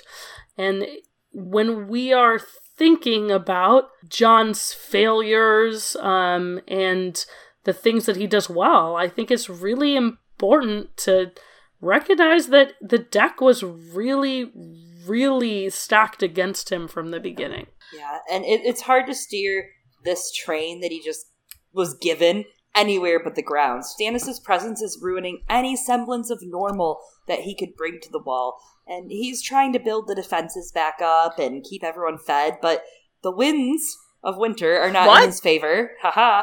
He's met with resistance at, like, every turn, and saving the watch looks like selling it. Reform is hard when you don't have any resources, right? For sure. Like, you need to bring all those partners to the table. But I think, you know, I like the part where you point out that the status of the wall in the castle is a metaphor for the Night's Watch itself, because I think that A Song of Ice and Fire uses this very often. You have the sacking of Winterfell happening in Clash/Storm, and that heralds the deterioration, like the low point for House Stark, and towards the end of the series, assuming that King's Landing and the Red Keep, etc. are burned down, that's also very much signaling the end of House Targaryen. So this is a literary device that George uses very often. Stannis' battle standard streams from the King's Tower, where Jon and his colleagues had not long ago battled. Well, Eliana's ideas about kind of the metaphors that come through the buildings makes me think about how it's interesting that we have this burned out Lord Commander's Tower that Jon won't stay in, right? So the place Jon should be is in the next best tower, which is the King's Tower. But what does Jon do? He abdicates the King's Tower, and he lets Stannis stay in it. And then even when Stannis leaves, Jon doesn't go back to the King's Tower. So I think it's a little bit interesting to think about whether or not George is sort of playing with Jon's reluctancy to be a king, in the way that he caters to Stannis by placing him in the King's Tower and then not going and situating himself there after Stannis leaves. Yeah. I think there's an aspect of that, and regarding Jon's leadership, he thought he wanted to be a ranger, but turns out leadership meant starting out as a steward, and I think he sees leadership as being a position of serving, ideally, the realm, the people that he leads in a way, and that's part of the I think, emotion behind taking Donal Noye's quarters. That's interesting. One of my other favorite fantasy authors, Robin Hobb, there's a culture in her books, and they view being a king or queen as being the sacrifice. And the idea is that if you're sacrificed, you're a servant to the people. That's just sort of interesting to think about if Jon views his leadership in the same way. And I think he does. Two Queensmen shiver with their hands in their armpits outside of the tower, and Jon tells them, you should get some real gloves tomorrow because the ones you have are garbage. I love that this whole chapter is Jon being like, what is with the people from the South? Have they never been in the cold? Because I am from Michigan originally, as you guys know, so for me, I don't get it. I'm like, what? Don't you put clothes on before you go in the snow, you idiots? Dude, I got fucking scolded when I was in the countryside over in some peninsula island town, right, over in the UK, and it was fucking 60 degrees and rainy and wet, and no one wears huge rain jackets all the time, but they scolded me for not having a sensible jacket. That was the terminology she used. She's like, you don't have a sensible jacket. That's how I know you're not from here. I'm like, it's fucking July/August. But that's how you know, and that's what's happening here. As someone that grew up in Arizona and then moved to Boston, I empathize with the Southerners. Yeah. He meets Sam halfway up the steps, and Sam's actually just delivered a letter to Stannis. Stannis does not take this letter well. Sam says, I'm not supposed to talk about it, I'm sorry. And Jon's like, don't. Which is very honorable. Jon wonders which of his father's bannermen denied Stannis this time.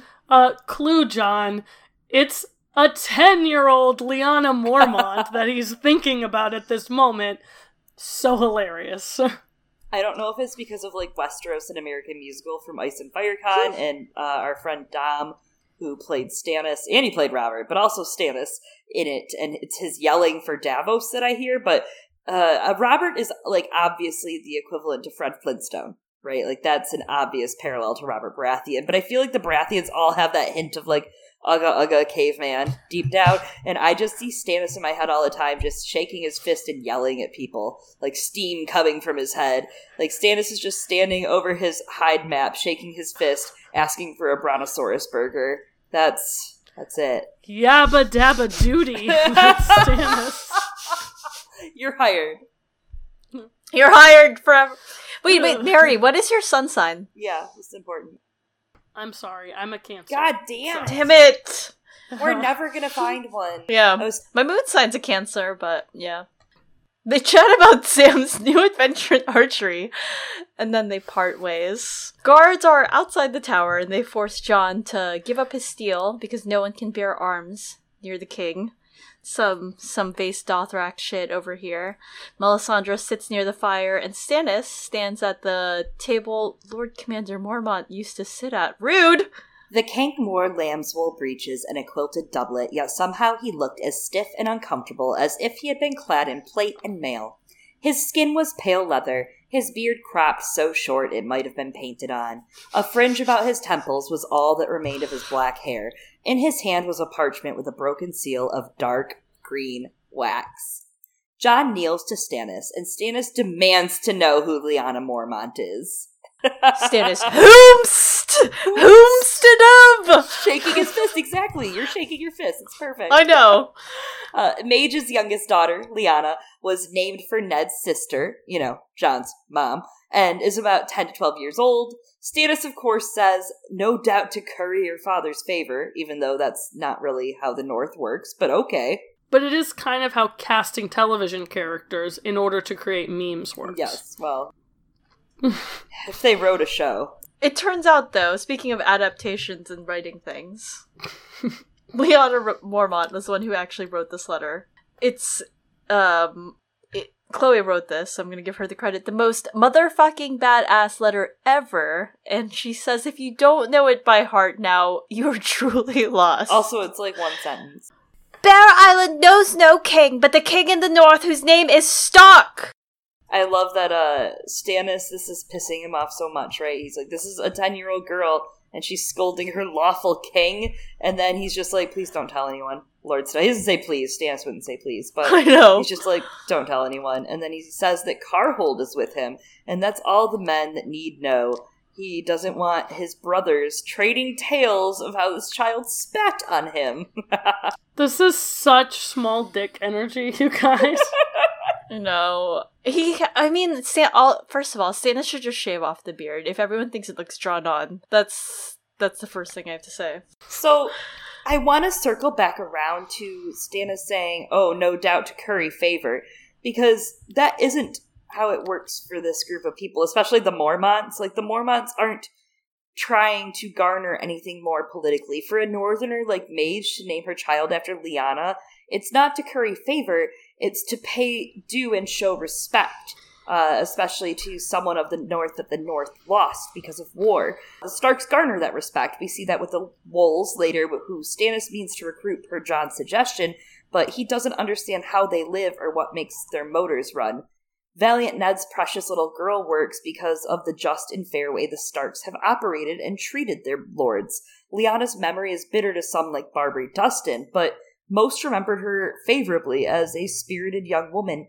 Lyanna was this symbol of hope for the Northerners in the war, something to fight for, to bring back home, something that symbolized the rebellion. She symbolized the North's freedom from the tyrannical reign they decided to back Robert to fight, and that was who they were fighting for, to bring back Rickard's vivacious wolf-maiden daughter from the dragon, just like they end up fighting to bring home Arya, and how they'll end up fighting for Sansa and even Bran and Jon.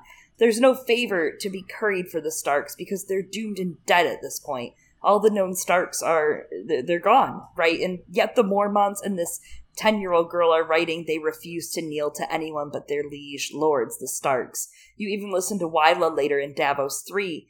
They killed Lord Eddard and Lady Catelyn and King Robb. He was our king. He was brave and good, and the phrase murdered him. If Lord Stannis will avenge him, we should join Lord Stannis. This is what northern children are brought up on in the North. The Starks and the Northerners send people south, and they bleed and die for their cause and come back, and some don't. That's what it's about. Damn. This is the essence of North Remembers. And I think that's something that Stannis can never appreciate. He doesn't appreciate the style of leadership that you're talking about. And it seems like he is completely ignorant of the northern history behind the Wolf's Den, behind the Manderleys' motivations for supporting the Starks. And I think that ignorance, right, that the ignorance of the kind of North Remembers ethos is going to come and bite Stannis back in the ass. Yeah, there's definitely a lot in this chapter that points to that. It's a combination of that and, like, Robert went to the north for the first time in like 10 years at the beginning of the series, and that was the first time pretty much anyone of the royal family had gone to the north in such a long time. So of course they don't trust this random ass king who it seems like a lot of them are asking, have you ever been here before? Like, do you even go here? Rule us? Yeah, literally. They're like, how can you rule us if you don't know us? And the North remembers is both they remember what the Starks did for them in their vows, and a lot of it is because the Starks remembered them and defended them and their autonomy when a king in the Baratheon name, right? Even though we all know he was really a Lannister. Yeah, a plant. Betrayed them. Yeah. A plant. That. That's what you said. I like how you laughed. That's my favorite part. You laughed at your joke. Yeah, well, I'm funny. Jon thinks of Mage and how her and her eldest daughter rode south to fight and die on Daisy's part with Robb, and how maybe Lyanna's letter would have had a different tone if Jon Stark had signed it. But he made his mind up, and there was no use on dwelling on it. Stannis has sent 40 ravens out to Northern Lords, and he's been met with silence thus far. The only one he's had luck with was Arnulf Karstark, uncle of the dead Rickard. "The Karstarks have no other choice," Jon might have said. Rickard Karstark had betrayed the direwolf and spilled the blood of lions. The stag was Karhold's only hope. Psych! As we saw in the read chapters before this character read through, this actually isn't true. Arnulf Karstark is out here playing what's maybe 40 chess, maybe it's like 1D chess, who knows, right? And the one vassal, it's kind of actually really sad. The one vassal that Stannis is like, he's all the men we need, he's the only one who pledged to me, is actually trying to betray him. Yeah, this is what gets me. People think Stannis is set up to like sweep the North, and I'm like, but what allies, though? He has none. He's about to be betrayed, like literally with the camp that he has up there. I'm like, fuck. And Jon tells him, you're not the only king people are, being demanded to kneel to. They have to consider their loyalties. And there are still kings to consider, especially if the aforementioned Mage comes to the fold, bringing Robb's will north. I think a lot of people presume Robb's will is going to solve, or it's going to solve a Stark civil war, but I don't think there's really going to be time for there to be a Stark civil war. Arya doesn't want to rule. Sansa will likely just be happy to be fucking home in Winterfell. I think Robb's will really exist to punch Stannis down over anyone else. I used to think maybe he does lose against the Boltons, but it makes more sense for him to survive that because the bitterness is what comes back later, right? The bitterness of losing and having the bigger lose is like being rejected like he was by his brother, being rejected by the lords, being rejected by the northern lords. When he finally does win and he saves the north and they say, okay, but we don't want you. We have Jon Snow. We have this resurrected guy that we believe in. There's a So Spake Martin from George's live journal, I think it was, from August 6th, 2000. And someone asks, I have a question. Since Robb legitimized Jon and named him heir for Winterfell in the north before the Red Wedding, granted no one knows about this that's alive or free, what does this make Jon's rejection of Stannis' offer? Does it make it moot later? And George says, Edmure and the Great Jon are prisoners, but you're forgetting envoys. Howland Reed, Gelbert Glover, Mage Mormont, Jason Mallister. They're all alive and free. As to what is and isn't moot, the key point is only a king can legitimize a bastard. But, so which king do the Northerners listen to? At this point, we can agree it probably won't be Stannis. He might win, and they'll reject him. And of course, it'll be like Storm's End all over again. I protected you. I killed for you. You reject me, your righteous king? It's going to be really interesting who the Northerners will follow. I think in response to this, thinking about all the different kings that we could swear allegiance to, Jon has this line that I absolutely love, which is, fuck you! This is bullshit! In times as confused as these, even men of honor must wonder where their duty lies. And this is such a great encapsulation of Jon's struggles within this whole book, is Okay, so not only does this reflect what Jon's state of mind is right now, which is, what the fuck am I supposed to do, guys? Like, look at all these different obligations that I have. It also demonstrates that Jon is extremely focused on duty, right? He's really trying to figure out what the right thing is to do. And I don't think that Jon is the kind of person who would take Robb's will as kind of sacrosanct unless there's someone else sort of supporting it or like pushing him to accept that position. So I think it's going to be really interesting to see how this conflict plays out, not only in terms of how it affects Stannis, but in terms of the way that Jon reacts. Yeah, I think, Stannis is pretty fucking lucky that Theon shows up at the end of this book, right, regarding the Karstarks, but that might be Jon's quote-unquote betrayal of him, right? Might be one of the ones that hurts him the most. He's like, I thought we were friends. And, Stannis is frustrated right now, as he's going to be later on, and as he is all the time, pointing out that, none of these kings have come north to help the Watch like I have. Like, Stannis leans so heavily into this idea that Jon is indebted to him because he did the right thing. And that plays a really big role in persuading Jon to help Stannis. Throughout his time at the Wall, Jon's willing to give Stannis political and eventually military advice. This is going beyond the bounds of, what Jon has to do as a leader of the Watch. Is Jon doing this because he feels a sense of, like, personal obligation and debt to Stannis? I really wonder if a similar dynamic is going to end up being at play with Dany. It certainly feels like there was in the show. Dany is a kind of pitch to Jon is like, hey, I'm bringing my dragons here to help you, so you better, scratch my back afterwards and march your troops to help me, because I put it on the line to come save your butt. And I think it's really important about Jon's character that he recognizes the debt that he owes to Stannis and doesn't just put it aside, but instead kind of views that as a reason to have some level of loyalty to him. And they definitely played it in the show for her, but we'll see that rejection of the Northerners of her as well, likely that we'll see with Stannis first. Jon tells him, give the lords time, you'll get your answers, and Stannis shakes the letter around and is like, letters like these from a 10-year-old girl? Next time it's going to be a 9-year-old girl. I don't actually know a 9-year-old girl. Beth Castle, 6 years old. Wyla Banderly, maybe just a little bit older. 12. Wait, no, 15? She's going to send him a howler. Yeah, she's like 14, 15. You're going to send him a live journal post. Oh my god, tag that bitch on I hope Twitter. so. At him. I would do that. At him. Yeah, at true. him.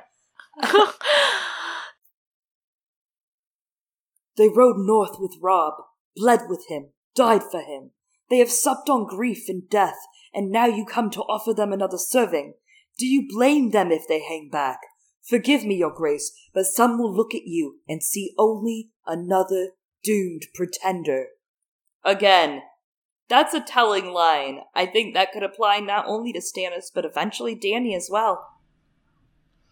There's a part of me that also kind of wonders, like, what did Stannis write in these letters? Like, I feel like there might have been a way he could have better appealed to Northern pride, have been like, hey, I want to work with you the way that I want to be as close to you as King Robert was with Ned, something like that, but he would never, I don't know, something like that would make them more inclined to side with him, as opposed to like, so I did this thing for you, everyone bend down. Which I'm pretty sure is what he wrote. Yeah. And wait, like Stannis alive, remove it, Baratheon? You think he didn't write an incredibly diplomatic letter, Eliana? I can't believe Stannis, sensitive pants Baratheon. Oh my god. Melisandre reminds Jon that, well, you know what? If Stannis is doomed, so's your whole fucking realm, because he's the one true king of Westeros. Huh, sounds fake. But okay. God damn it. Stannis is amused at Jon's lack of words. Amused is a word to use, I guess, here for Stannis. He says He's like, that's cute. right. He says Jon spends his words like golden dragons. He asks him how much gold the watch has, speaking of gold dragons, and Jon's like, fucking none, dude. And Stannis... Yeah, Stannis is like, so you're poor. So you're poor. Yeah. And Jon's like, yes, that's like the point of us. He suggests White Harbor if he wants gold. And Stannis is like, oh, the letter I received from Lord Too Fat to Sit a Horse certainly showed Manderley's age and his weakness. Melisandre wonders if he wants a little wildling wife to appease him, and Jon's like, Manderley's wife is long dead, and he's 30 stone and has 2 grown sons and some grandkids as well, who we'll meet later on in Davos 3. And Val would not have that. She would not marry that man. Not at all. Also, Lord Manderley wants a politically strategic marriage. We've seen it earlier. He'd be like, what the fuck am I going to do with this? Stannis is frustrated that Jon won't give him the answers he wants to hear. God, Jon. And Jon's like, I'll I remove it? Jon tells him he's going the wrong way, because Val's not really a princess. We've been over this many times. And Mance is the one that's gonna bind everyone to the cause, not Val. Stannis is like, alright, sure, I agree. But, like, Mance is an oath breaker. He can't just, I can't just let deserters and oath breakers run rampant and free breaking rules. Stannis has this great line, suffer one deserter to live, and you encourage others to desert. No, laws should be made of iron and not pudding.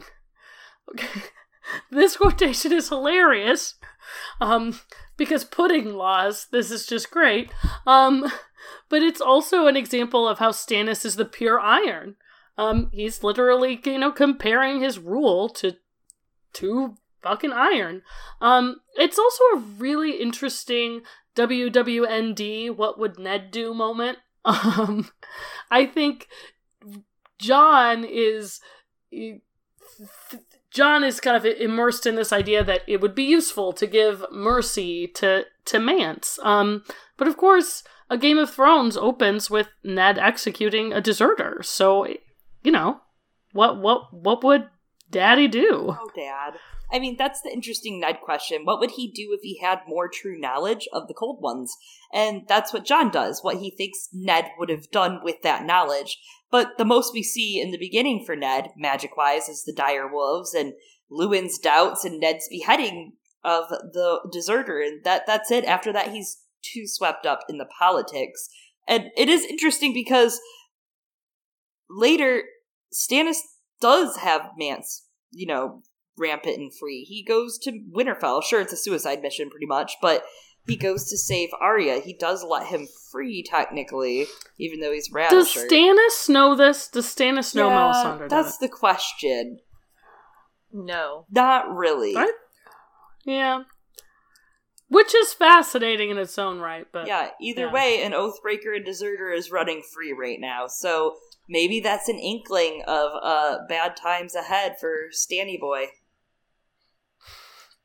Oh, Stanny Boy. We can make good use of him. And Stannis is like, yeah, with his king's blood. We're gonna burn it. We're gonna burn his son. We all goddamn kings. He's gonna be the king when he dies. It's gonna be great. And Stannis is like, good, because I'm not gonna suffer other kings. Because I'm the king. And Jon's like, what? I feel like Jon is just staring into the camera this whole entire episode. Yeah, you ask too much, he says, and respect to him for standing up for the Watch. But Stannis doesn't agree, of course. He starts to get short. He's like, I asked you to be Lord of Winterfell and Warden of the North. I need these castles. I require these castles. But the Watch has already ceded them the night fort, and Stannis doesn't really appreciate it. He says it's just rats and ruins, and that this costs them nothing is the important key line here. The other forts are better. And Jon says he knows, but this is all they have open.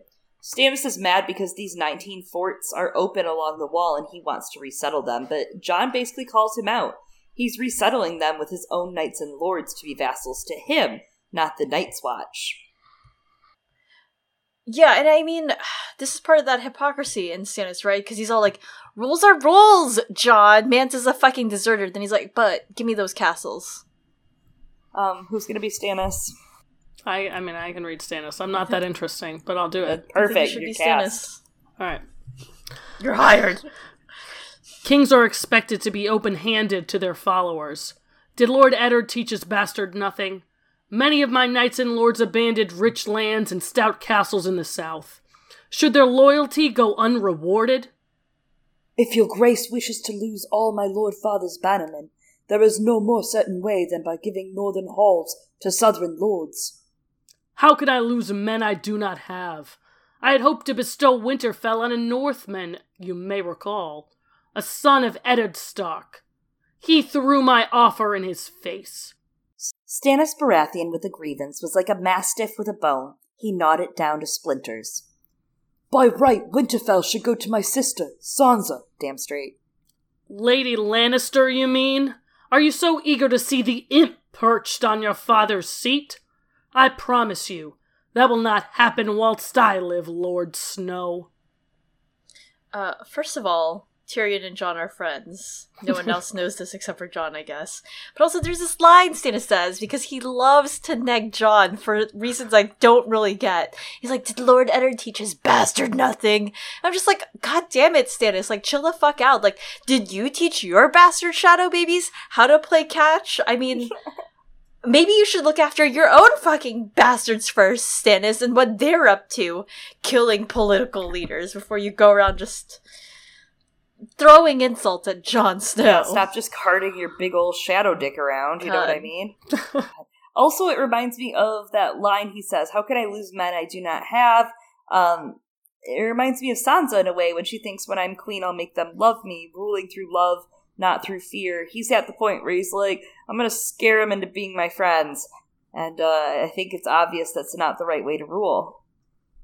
A quick thought on Sansa, which is, you know, Jon says multiple times that Winterfell belongs to Sansa, which is not only foreshadowing of Sansa eventually ruling Winterfell, it's also the opposite of what Cat thinks would happen. You know, Cat thinks Sansa would be disinherited because Jon would take Winterfell from her.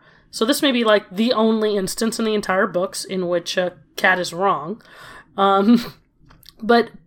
But to talk about what's going on with Jon here, okay, so Jon is criticizing Stannis for offering castles to Southerners. But like, buddy, how is this different than offering them to wildlings like you're gonna do in a couple chapters? I mean, I get that it's technically different, because Jon makes the wildlings say the words to join the Watch. And there's some precedent for wildlings joining the Watch. Mance, the stolen child, right?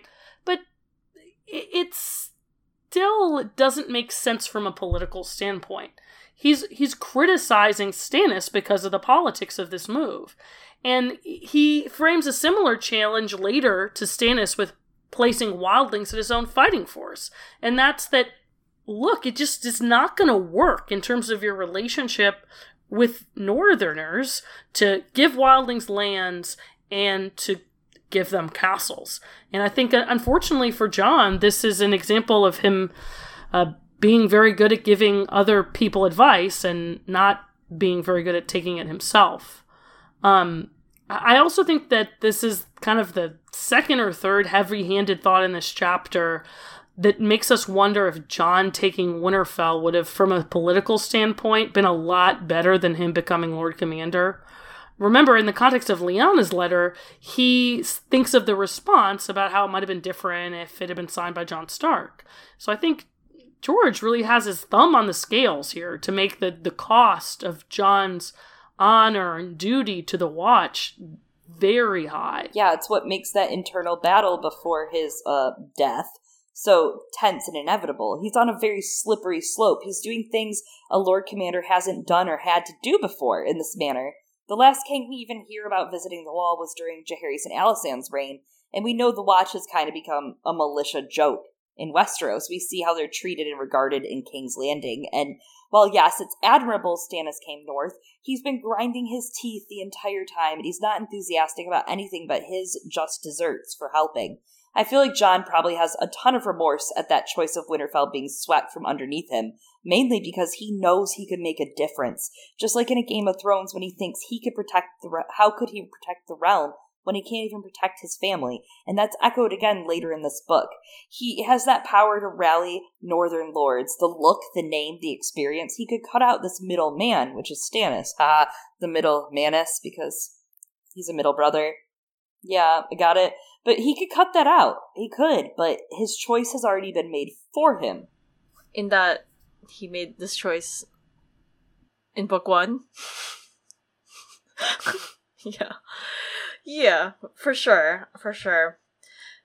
And there is still a part of me, though, and we'll see it, I think, play out a little in Winds, that thinks it would be divided. Some of them would be like, yeah, sweet, love it, Jon Stark, all about it. And some of them would be like, so you deserted. What about your vows? But, you know, we don't have to deal with that today. Jon's not gonna. He doesn't press on. He changes the subject. He's heard there's gossip that Stannis, you mean to give a gift of a castle to Rattleshirt in the Magnar of Fen? Also, I heard it from Gilly, and Stannis was like, who the fuck is Gilly? Rude. An angel, a motherfucking angel is who Gilly is.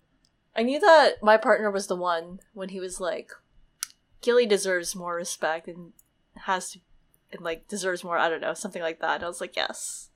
Yeah. Gilly's awesome. Stannis is like, Gilly needs to milk her titties more and talk less. Or talk fewer. Oh my god. It's not really the actual quote, but it is to be, basically.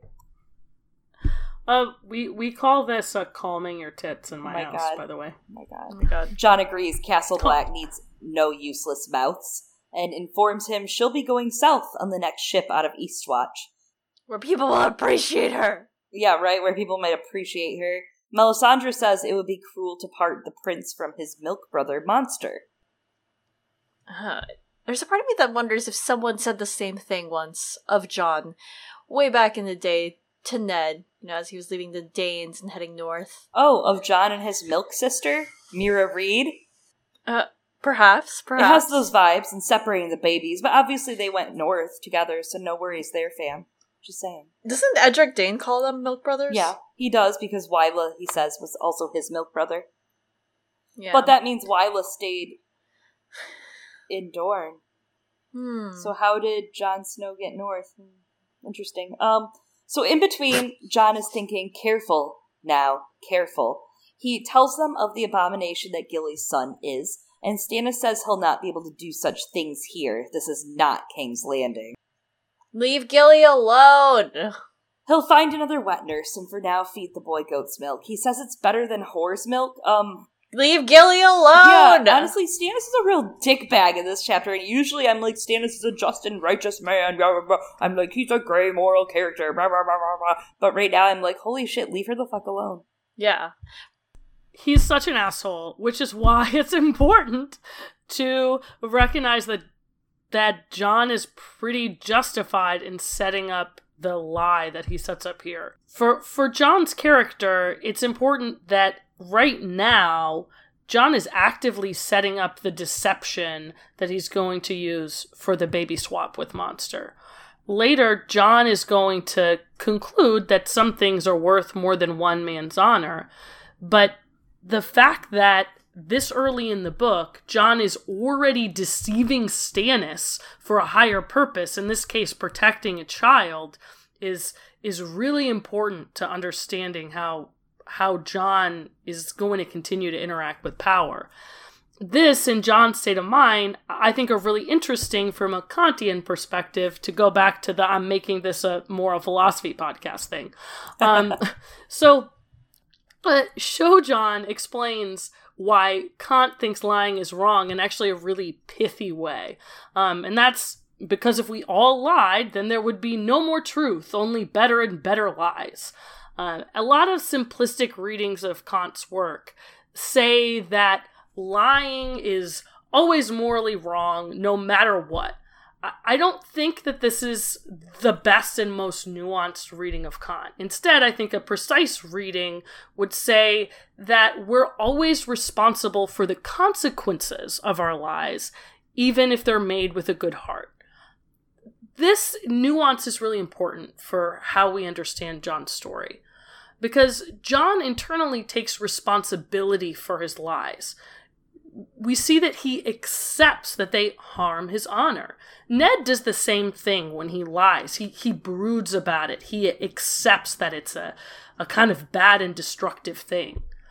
The moral background of A Dance with Dragons and A Song of Ice and Fire universe is going to continue to make John responsible for his lies, even when they're done with a good intention. So, for example, the Watch uncovers John's participation in Melisandre's ruse with Mance. So I wonder how he's going to end up being held responsible for this baby swap.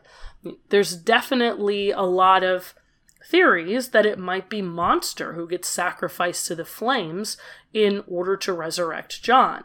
And even if that's not the case, there's a lot of ways that this particular act could come back to haunt him, even though it's done with good intentions.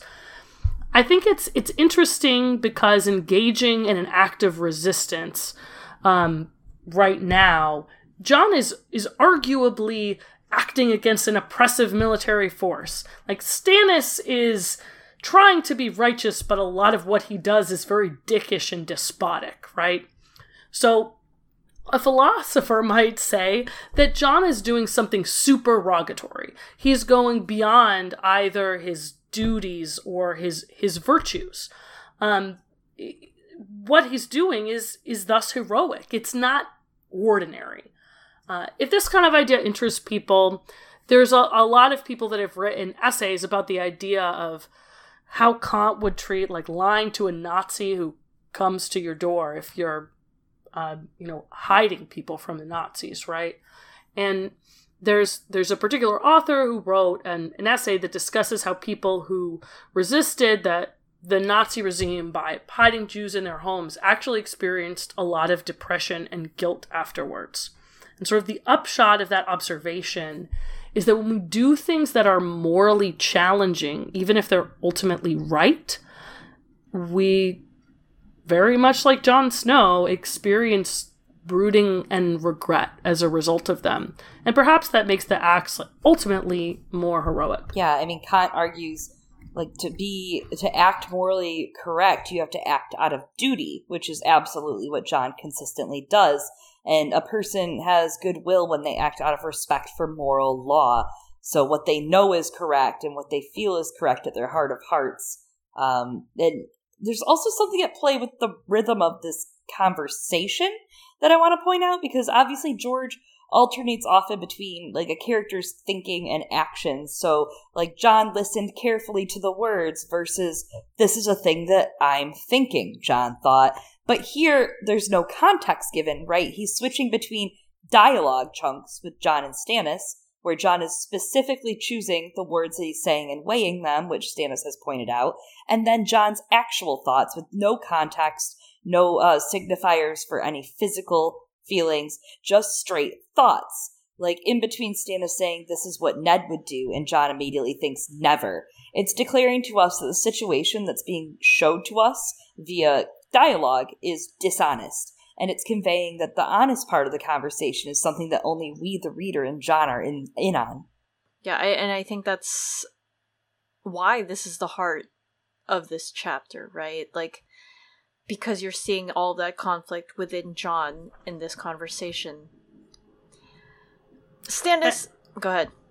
Oh, I think that's such a good point, because there's all this back and forth between John about him choosing his words carefully, and this kind of, like, more witty banter that we laugh about. But I think in a lot of ways this is the climax of the conversation. It's a climax of something.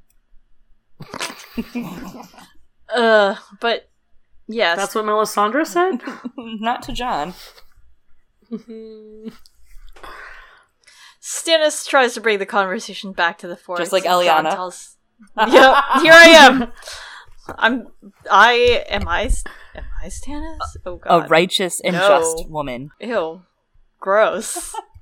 Never, as Jon thinks inside himself later on. Anyways, Jon tells him that the Watch has housed and fed men at dire cost to, like, our fucking harvest, and we've clothed you raggedy-ass bitches. That should be enough. Stannis is not pleased.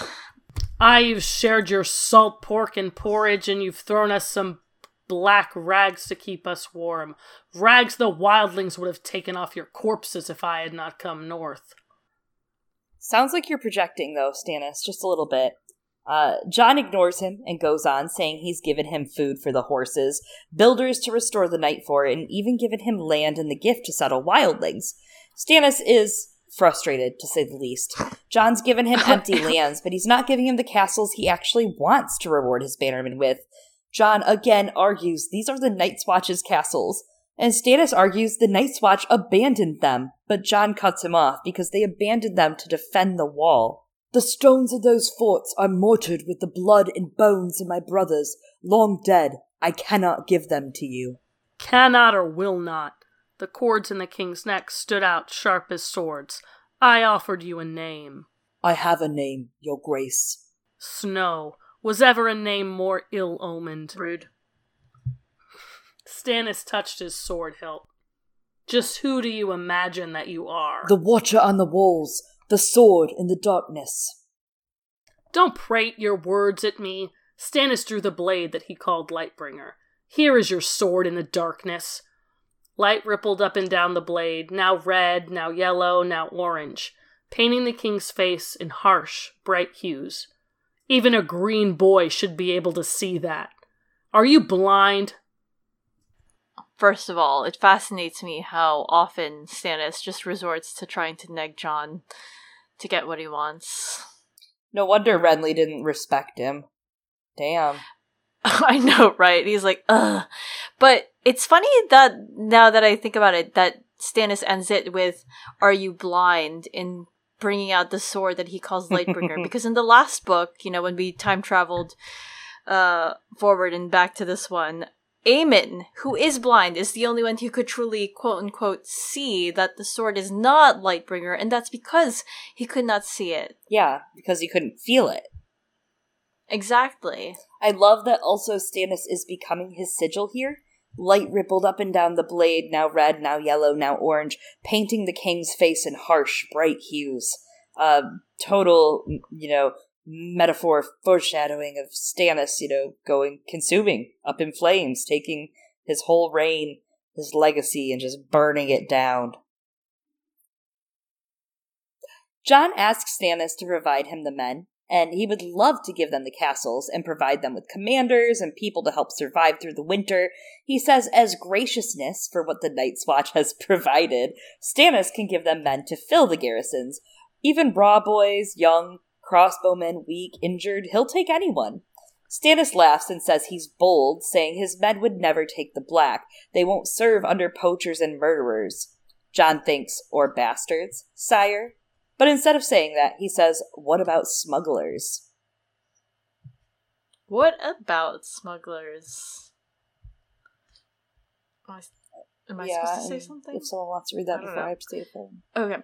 Stannis is like, well, I punished Davos for that, so we're even, alright, we Gucci. And then he semi-threatens Jon, saying that maybe the 999th commander of the Night's Watch might be inspired to give me castles if they see the 998th commander's head on spikes. This is negging, at the next fucking level, Stannis, alright? And, then he tells him, you're only the Lord Commander because of me. And Jon's like, no, my brothers chose me. That's like Baelish saying that to Sansa when she finally goes back home. Like, what? Okay. I like that this is a volley back and forth. It's a battle of words and wits, considering that technique George is showing us with the thoughts. And this was a checkmate for Jon, but then Stannis, so righteous, just turns it back on Jon, and he wins that. Got ya, already chopped the fingers off, fit the crime. And it really reminds me of this, horrible breakup because Stannis will not accept that Jon is dumping him. Oh, you're right. That actually is the language here. I like, you quoted this at the beginning of the episode where Jon in his thoughts, he's expressing his disbelief of like, yeah, that's right, my brothers chose me, huh? And how he still kind of can't really come to grips with it. And Sam, as you quoted, likens it to change clothes, and go, to quote Jay-Z. And it's interesting in the context of Michael Yaney's comment from the other week about Jon changing his clothes in preparation for meeting the king, and likening it to what we discussed in Ned's chapters in A Game of Thrones, the only book that has the Ned chapters, to try and fit in at King's Landing. You know, like, Ned never really did fit in. It didn't matter what he fucking wore, right? And this idea of changing clothes, again, it's a lot of how the story is communicated to us. Especially because in a few moments we're gonna talk about how Jon is once more, you know, discussing this concept of what it means to be a turncloak. And so clothing very much ties in with that characterization, whether or not you feel you fit into it or just performing. But speaking of people thinking Jon's a turncloak, Alistair Thorne has been complaining about how Jon was elected and seems to be nursing a grievance, which, surprise! Quote goes, the map lay between them like a battleground drenched by the colors of the glowing sword. Or did you want to do That's this? Fine. It's almost like there's something between them, him and Stannis, like the whole North. The what? The whole North. Like, the line is just the map lays between them. It's like, there must be something between us, Stannis. It's the North. The North is between us. What could it be? Yeah. Slint names Jon a turncloak, and Thorne has said the blind maester did the count, with Sam, Jon's best friend, so it's a little suspect. Jon tells him a turncloak would tell him what he wants to hear, though. Your Grace knows that I was fairly chosen. My father always said you were a just man. Just but harsh, had been Lord Eddard's exact words, but Jon didn't think it would be wise to share that. This is one of my favorite passages in this chapter because of this line, a turncloak would tell you what you want to hear and then betray you later. This is exactly what Jon is doing to Stannis in this passage. He's actively hiding the truth from him and disobeying him. First, he's only giving a partial truth, just but harsh, to curry his favor. Second, he's at this moment proceeding with a plan to swap out Dalla's boy with Monster.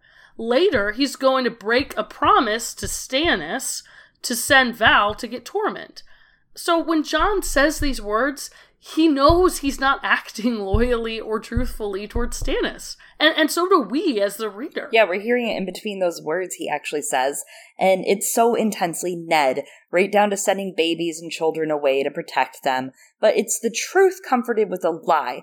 Right? Jon is of my blood. The non-answers about Ashara Dane. Robert's will. What he writes about Robert's heir. It's trying to stay that moral ground of they themselves being righteous and following the rules of this broken system, yet still honoring their head and heart and families and the people they want to protect and love. How does one play the hero when you're put in circumstances that anyone else would be a villain? How do you stay morally right in a world that fosters that? It's what Jon and Ned's characters are exploring, how you can stay a good man in this exploitative world of war, sorrow, and intrigue. Yeah. Excuse me while I cry. Dad, no. While you're crying, Stannis is like, yeah, but, Ned would have given me those castles. Never. Yeah, literally, Jon thinks internally, never, before he, like, launches into everything, and Jon's like, he took an oath. His brain in this moment, though, is like, he absolutely would not have done that thing that you're speaking of, but okay. Yeah, Jon's like, whomst? And I love that, because in this moment, you know, we were talking... because in this moment, I was citing earlier, you know, Michael Yaney drawing those connections between Jon and Ned. And it's happening here again, because Stannis is, in this time, as much as he both idolizes and demonizes Robert because he longed for his love, like, he's misjudging the dead in the same way that Robert does, by idealizing them in a way that fits their own his own fantasy of himself and like what he wants in the way that Robert did, because Robert does this when he's telling Ned, oh, Lyanna would have let me compete in the melee, unlike Cersei. And this is the exact same energy with like Stannis telling Jon, yeah, Ned would have given me those castles. But Jon doesn't have the same relationship with Stannis that Ned has with Robert, and therefore can't give him that direct answer that Ned would have, which is that never. And I just love that because, again, it's just that one word and simple protest within Jon's heart defending his quote-unquote father's honor. Jon instead dances around it, after all we know from Jon's earlier chapters, as we've been saying over and over throughout this podcast episode, like, Ned would have done what was right, and what Stannis is asking of Jon right now is not right. And at the end of the day, the wall is Jon's, not Stannis's. Yeah. It does not belong to the realm in that way. It belongs to the realm, and Jon's defending that ideal. But not to the king. Not to Stannis. Yes. Not to one man to do with what he pleases, will. Yeah. And Stannis is like, all right, cool, well, keep all your stupid, shitty, broken castles, and if at the end of the year... I don't want them anyway. I don't want them anyway. If they're empty at the end of the year, I will take them from you, like, permanently and forcefully. And if you give them to my foe, I'm going to cut your head off then, too, so you should go now. And Melisandre's like, wow, that was harsh. Can I go with Jon to make sure he doesn't die of hypothermia when he starts crying from how mean you're being to him? Just kidding. But she does say, can I go with him, ominously, and Stannis is like, whatever, sure, where's Devin? I want eggs and lemon water. I like how at first Stannis is like, why do you need to go with him? He knows where to go. It's a sex thing, Stannis. I know, there's a part of me that's like, is Stannis like, is she gonna bang him? Also, like, I like how, like, Stannis is like, I guess this is what they mean by the third head of the dragon? Yeah, he's like, perhaps I too am horned. Oh my god. Anyway. Well, he is. Stagged. Stannis is just bummed that Melisandre leaves with Jon because he doesn't want to go stag. So Melisandre tells Jon he's growing on Stannis, and Jon's like, yeah, he's only threatened to behead me twice today. There are people like that. Yeah, speaking of weird sex things, does this mean that this is what Jon and Dany's foreplay is going to be like? Absolutely. I hope so. You know what? Beheading really turns me on. I'm actually, like, kind of into it. I have, like, you know, everyone has the different romantic tropes that they like. Part of what I like about the Jaime and Brienne one is it's the rivals turned into, like, romantic interest, and I think that's what it's going to be with Jon and Dany, and everything is going to go awry. But yes.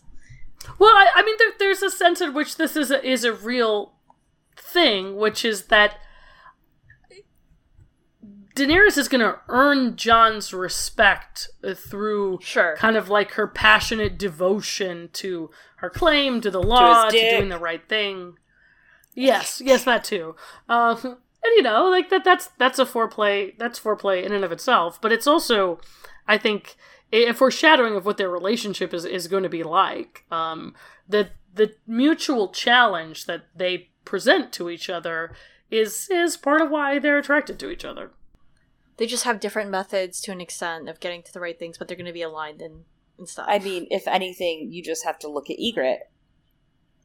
There's your foreshadowing for what's going to happen. That fire, that wild quality even, that fire in her eyes. He's going to see that for sure. It's going to be interesting.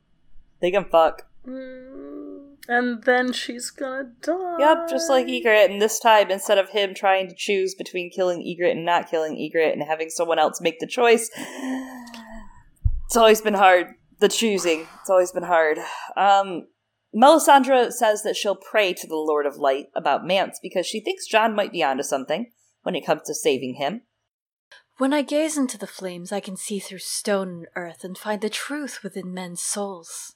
I can speak to kings long dead and children not yet born, and watch the years and seasons flicker past until the end of days. This whole passage reminds me a lot of Bran and Bloodraven and their powers. We've obviously talked in the past about that possibility of magic coming from one pool, but that line specifically, I can speak to kings long dead and children not yet born, fits in really well with all of these different themes being talked about in this chapter, especially with the baby swap, but specifically, it stand out with kind of that revolving discussion of, can Bran and Bloodraven interact with the past even when the ink's already dry? Or is it fated for them to interact with the past? Like, they have to make history happen. They're obligated to make the timeline happen. And that line just really stuck out. That whole passage just really made me think about them. It's interesting because Bloodraven gives the caution to Bran, not to drown in memories, and also tells him that Ned can't hear him in the past. But it seems like Melisandre represents a different philosophy. I mean, she's looking into the past and the future with the explicit purpose of changing what's going to happen. And I'm sure that Green Seers do that too. But I wonder if the rules are different for Melisandre than they are for Bloodraven and Bran. I think, so we see that Bloodraven actually can't, right? He's tried. He cannot interact with the past. And as you said, he warns Bran, don't get lost in the memories. And I think that's going to be part of Bran's growth. The realization of, as you said, Melisandre has the philosophy of, I have the power and the ability to do this thing, and therefore I must use it to chart it towards the course that I think is right. Everyone else's ideas of what should happen, be damned. This is what I think we ought to do. Whereas I think it seems like Bran's storyline might go more towards of a, wow, I really fucked this up. Meddling with shit in the past, trying to maybe meddle with shit in the future, and trying to withdraw from that and being more like, I might know it and I can provide what guidance that I have, but it is not for me to mold the future. Yeah, learning. I think that's super interesting in terms of how that makes me feel about Bran ultimately becoming king, right? If Bran is less like Melisandre and less meddlesome and more willing to be respectful of the choice of the people whose lives he's meddling in, that makes me feel a lot better about Bran being the king of Westeros. Because if you imagine someone with the philosophy of Melisandre being in charge of everything, that seems pretty scary.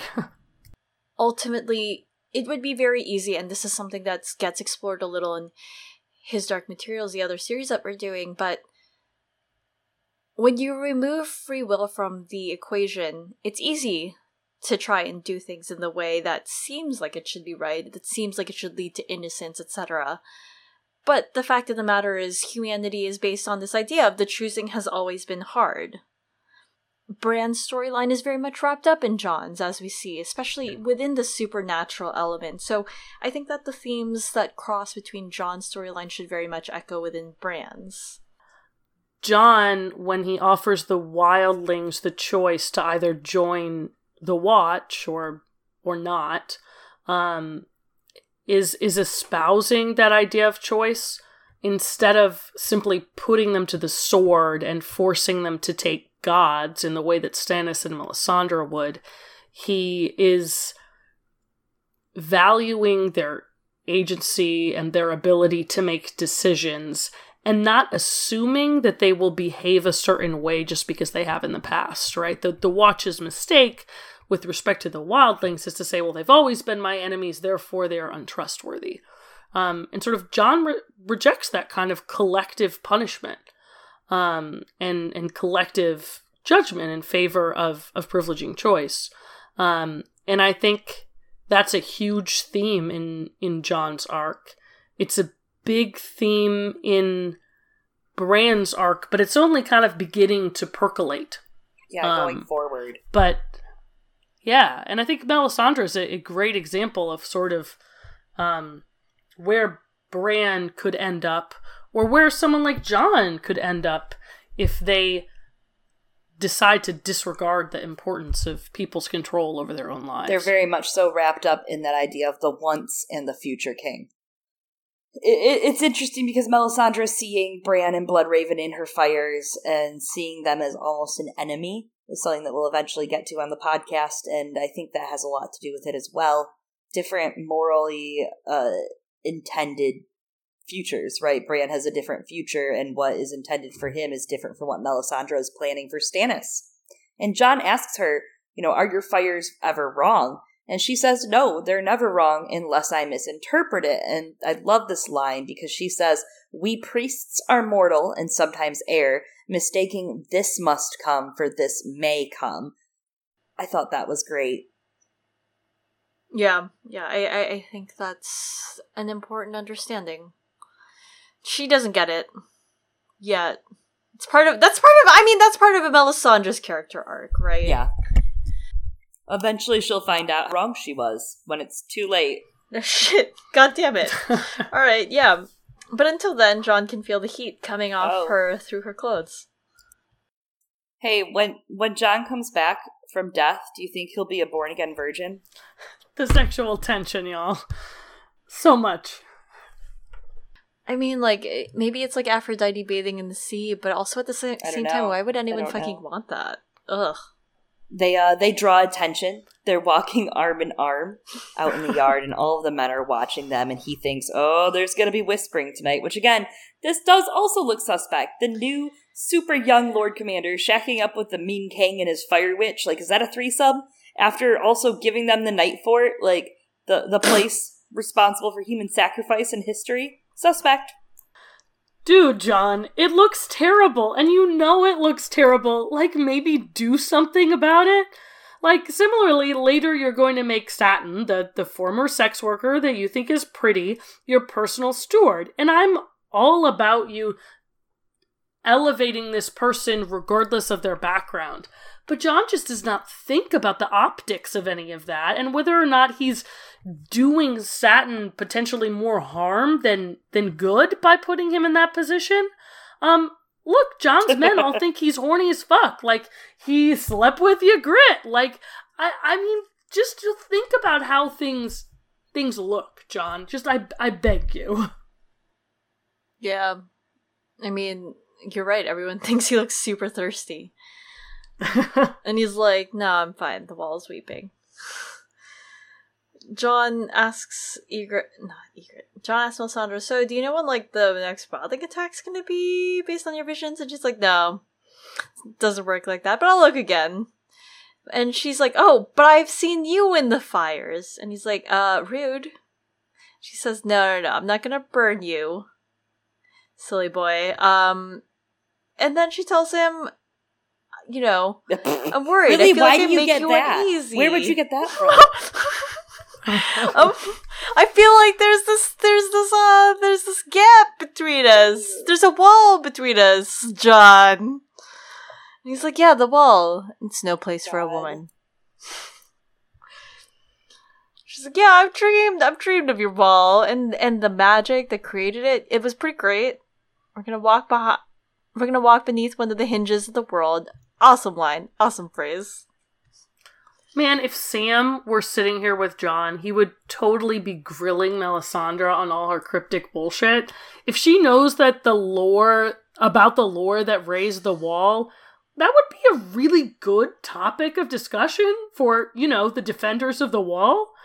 Similarly, I would really like to learn more about what Melisandre knows about the making and magic of the wall, maybe later in a Mel POV. Yeah, and that's of course why we don't get it, right? She tells him not to refuse her friendship as she's seen him hard-pressed, enemies at every side. She asks if he wants her to tell him all of his enemies because he has many. He refuses. There's this line in this passage where Melisandre says, soon enough you may have grave need of me, and it always reminds me of this line from Romeo and Juliet, where Mercutio gets stabbed and he makes a pun on the word grave. Ask for me tomorrow and you shall find me a grave man. I just think it's something that I wonder if George is aware of, and that there's a little bit of hand tipping and intentional foreshadowing in the way that he uses the word grave. Oh, for sure. I mean, George is often saying how Shakespeare's influenced his writing, so I think that could definitely be something that he's thinking about. It's kind of funny that Melisandre's like, yeah, you gotta keep me close as your friend because you have enemies all around you, as though, like, me being a close ally and friend of yours is not adding to people... Excuse me. Is not adding to people being suspicious about you and becoming your enemy? Like, think this through, Melisandre. None of these people know anything about PR. Anyway... She warns him about, like, you know, all these daggers. We're going to talk about it in a bit. Like, and it's just, like, it's so Ned and Littlefinger. And then Littlefinger's lessons about hidden daggers to Sansa in, like, a second. Like, in the end of Storm. And it's all here in this place together. Yes. Jon tells her that he knows all of his enemies, and she says, don't be so certain, Jon Snow. I mean, Melisandre can't be fucking certain because she's part of why it's happening. But anyway. The ruby at Melisandre's throat gleamed red. It is not the foes who curse you to your face that you must fear, but those who smile when you are looking and sharpen their knives when you turn your back. You would do well to keep your wolf close beside you. Ice, I see, and daggers in the dark, blood frozen red and hard and naked steel. It was very cold. It is always cold on the wall. You think so? I know so, my lady. Then you know nothing, Jon Snow, she whispered. What a good end to this chapter. Yeah, no, it's a great chapter, and the end is just, like, so ominous and so, like, and of course now you go back after having read the series several times, you're like, It was very cold! At the time you're like, oh, that's ominous. Okay, next. You have no clue that Jon dies at the end of this book. It was very cold! It's been such a long time since I didn't know that Jon died. It has been a while. I know, it's kind of like everyone just feels like he's alive in their heads already. Lol. It's weird to think, like, right now he's straight up just, like, on ice. No literal pun intended, actually, but... I think that this line where Melisandre says, it's not the foes who curse you to your face that you must fear, but the ones who smile when you're looking and sharpen their knives when you turn your back. It's always made me wonder if someone other than the three people that stabbed Jon and the people that are criticizing him help plan his death. I mean, there's lots of potential options. You know, one thing based on this chapter that I think about is Three-Fingered Hob, because, you know, you got to beware of being pruned. Yeah. And also, like, a cook would sharpen their knives. Like, later on, Hob says some passive-aggressive shit to Jon. I mean, I'm not all bought in on that, but I think it would be interesting if we learn in Winds that there's a little bit more going on with Jon's assassination than meets the eye. Yeah, I'm guessing we'll have it revealed of how it was planned at some point. Yeah. I mean, there's definitely a lot more going on. I think the idea of it being Three-Fingered Hob is interesting, especially with, like, there's some sinister shit going on with cooks, right? You got Lord Manderley and his pies. You've got the song of the Rat King. So there's a thing with food being tied in with betrayal, especially with poison, etc. So I think who was it? The Cantus on Reddit had a theory a while ago that it might be Satin that's in on killing Jon, and because he has access to his wine, he might be able to drug his wine, kind of like Lancel does with Robert. And that might be the reason that Jon's not able to grab his sword, because he's been drugged. Yes. That's interesting. I recall that theory. Hey, I don't know if I don't know if I buy it. I think there's a lot of different options, but it's interesting to think about. Yeah. Well, I guess closing thoughts on Jon 1 and Jon in A Dance with Dragons. Mary, in your essay, you have this one great section that I really like where you basically call out Jon's hypocrisy that later in Dance, after Jon rejects Stannis by relying on his duty to uphold his oaths, Jon will use wildlings to man and defend the castles on the wall, even though he observes Stannis here granting lands and castles to Rattleshirt and the Magnar of Then would be political folly. Thus, the discussion raises significant questions about his motivations for aiding Stannis by granting him the Night Fort, while simultaneously rejecting the offer of Winterfell and Stannis' plea to grant him more castles on the Wall. And I think Jon's hypocrisy here is something that doesn't scream in our faces when you don't think about it right away, but when you sit and think about it, you go, yeah, Jon, this doesn't look good for you either. No, it doesn't. Like, there's a lot of different ways to come at the things that Jon does wrong or reasons to question his motivations. I had a conversation with Jeff, the Brendan Beefish guy, on Twitter, and he, his idea is like, look, Jon is being tempted by the ability to play the Game of Thrones. And I think that's a really good point. Like, Stannis offers Jon this ability to influence what's going on outside of the Wall. But I think that's only the first layer of understanding what's going on with Jon. And the second part is that, yeah, Jon is tempted to intervene and take a part in the wars and the wars that are happening in the realms of men.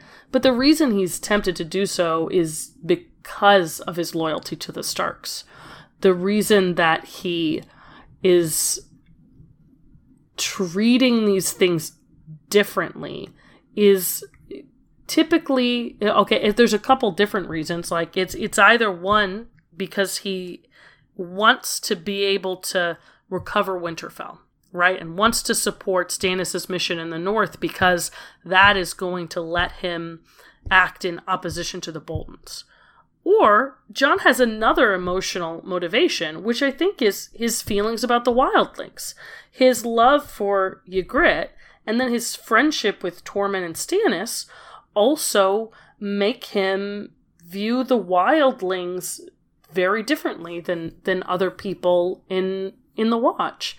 And so I think that particular set of biases also affects the way that Jon ends up interacting with Stannis. Yeah, I feel like Jon has a lot to face in this book.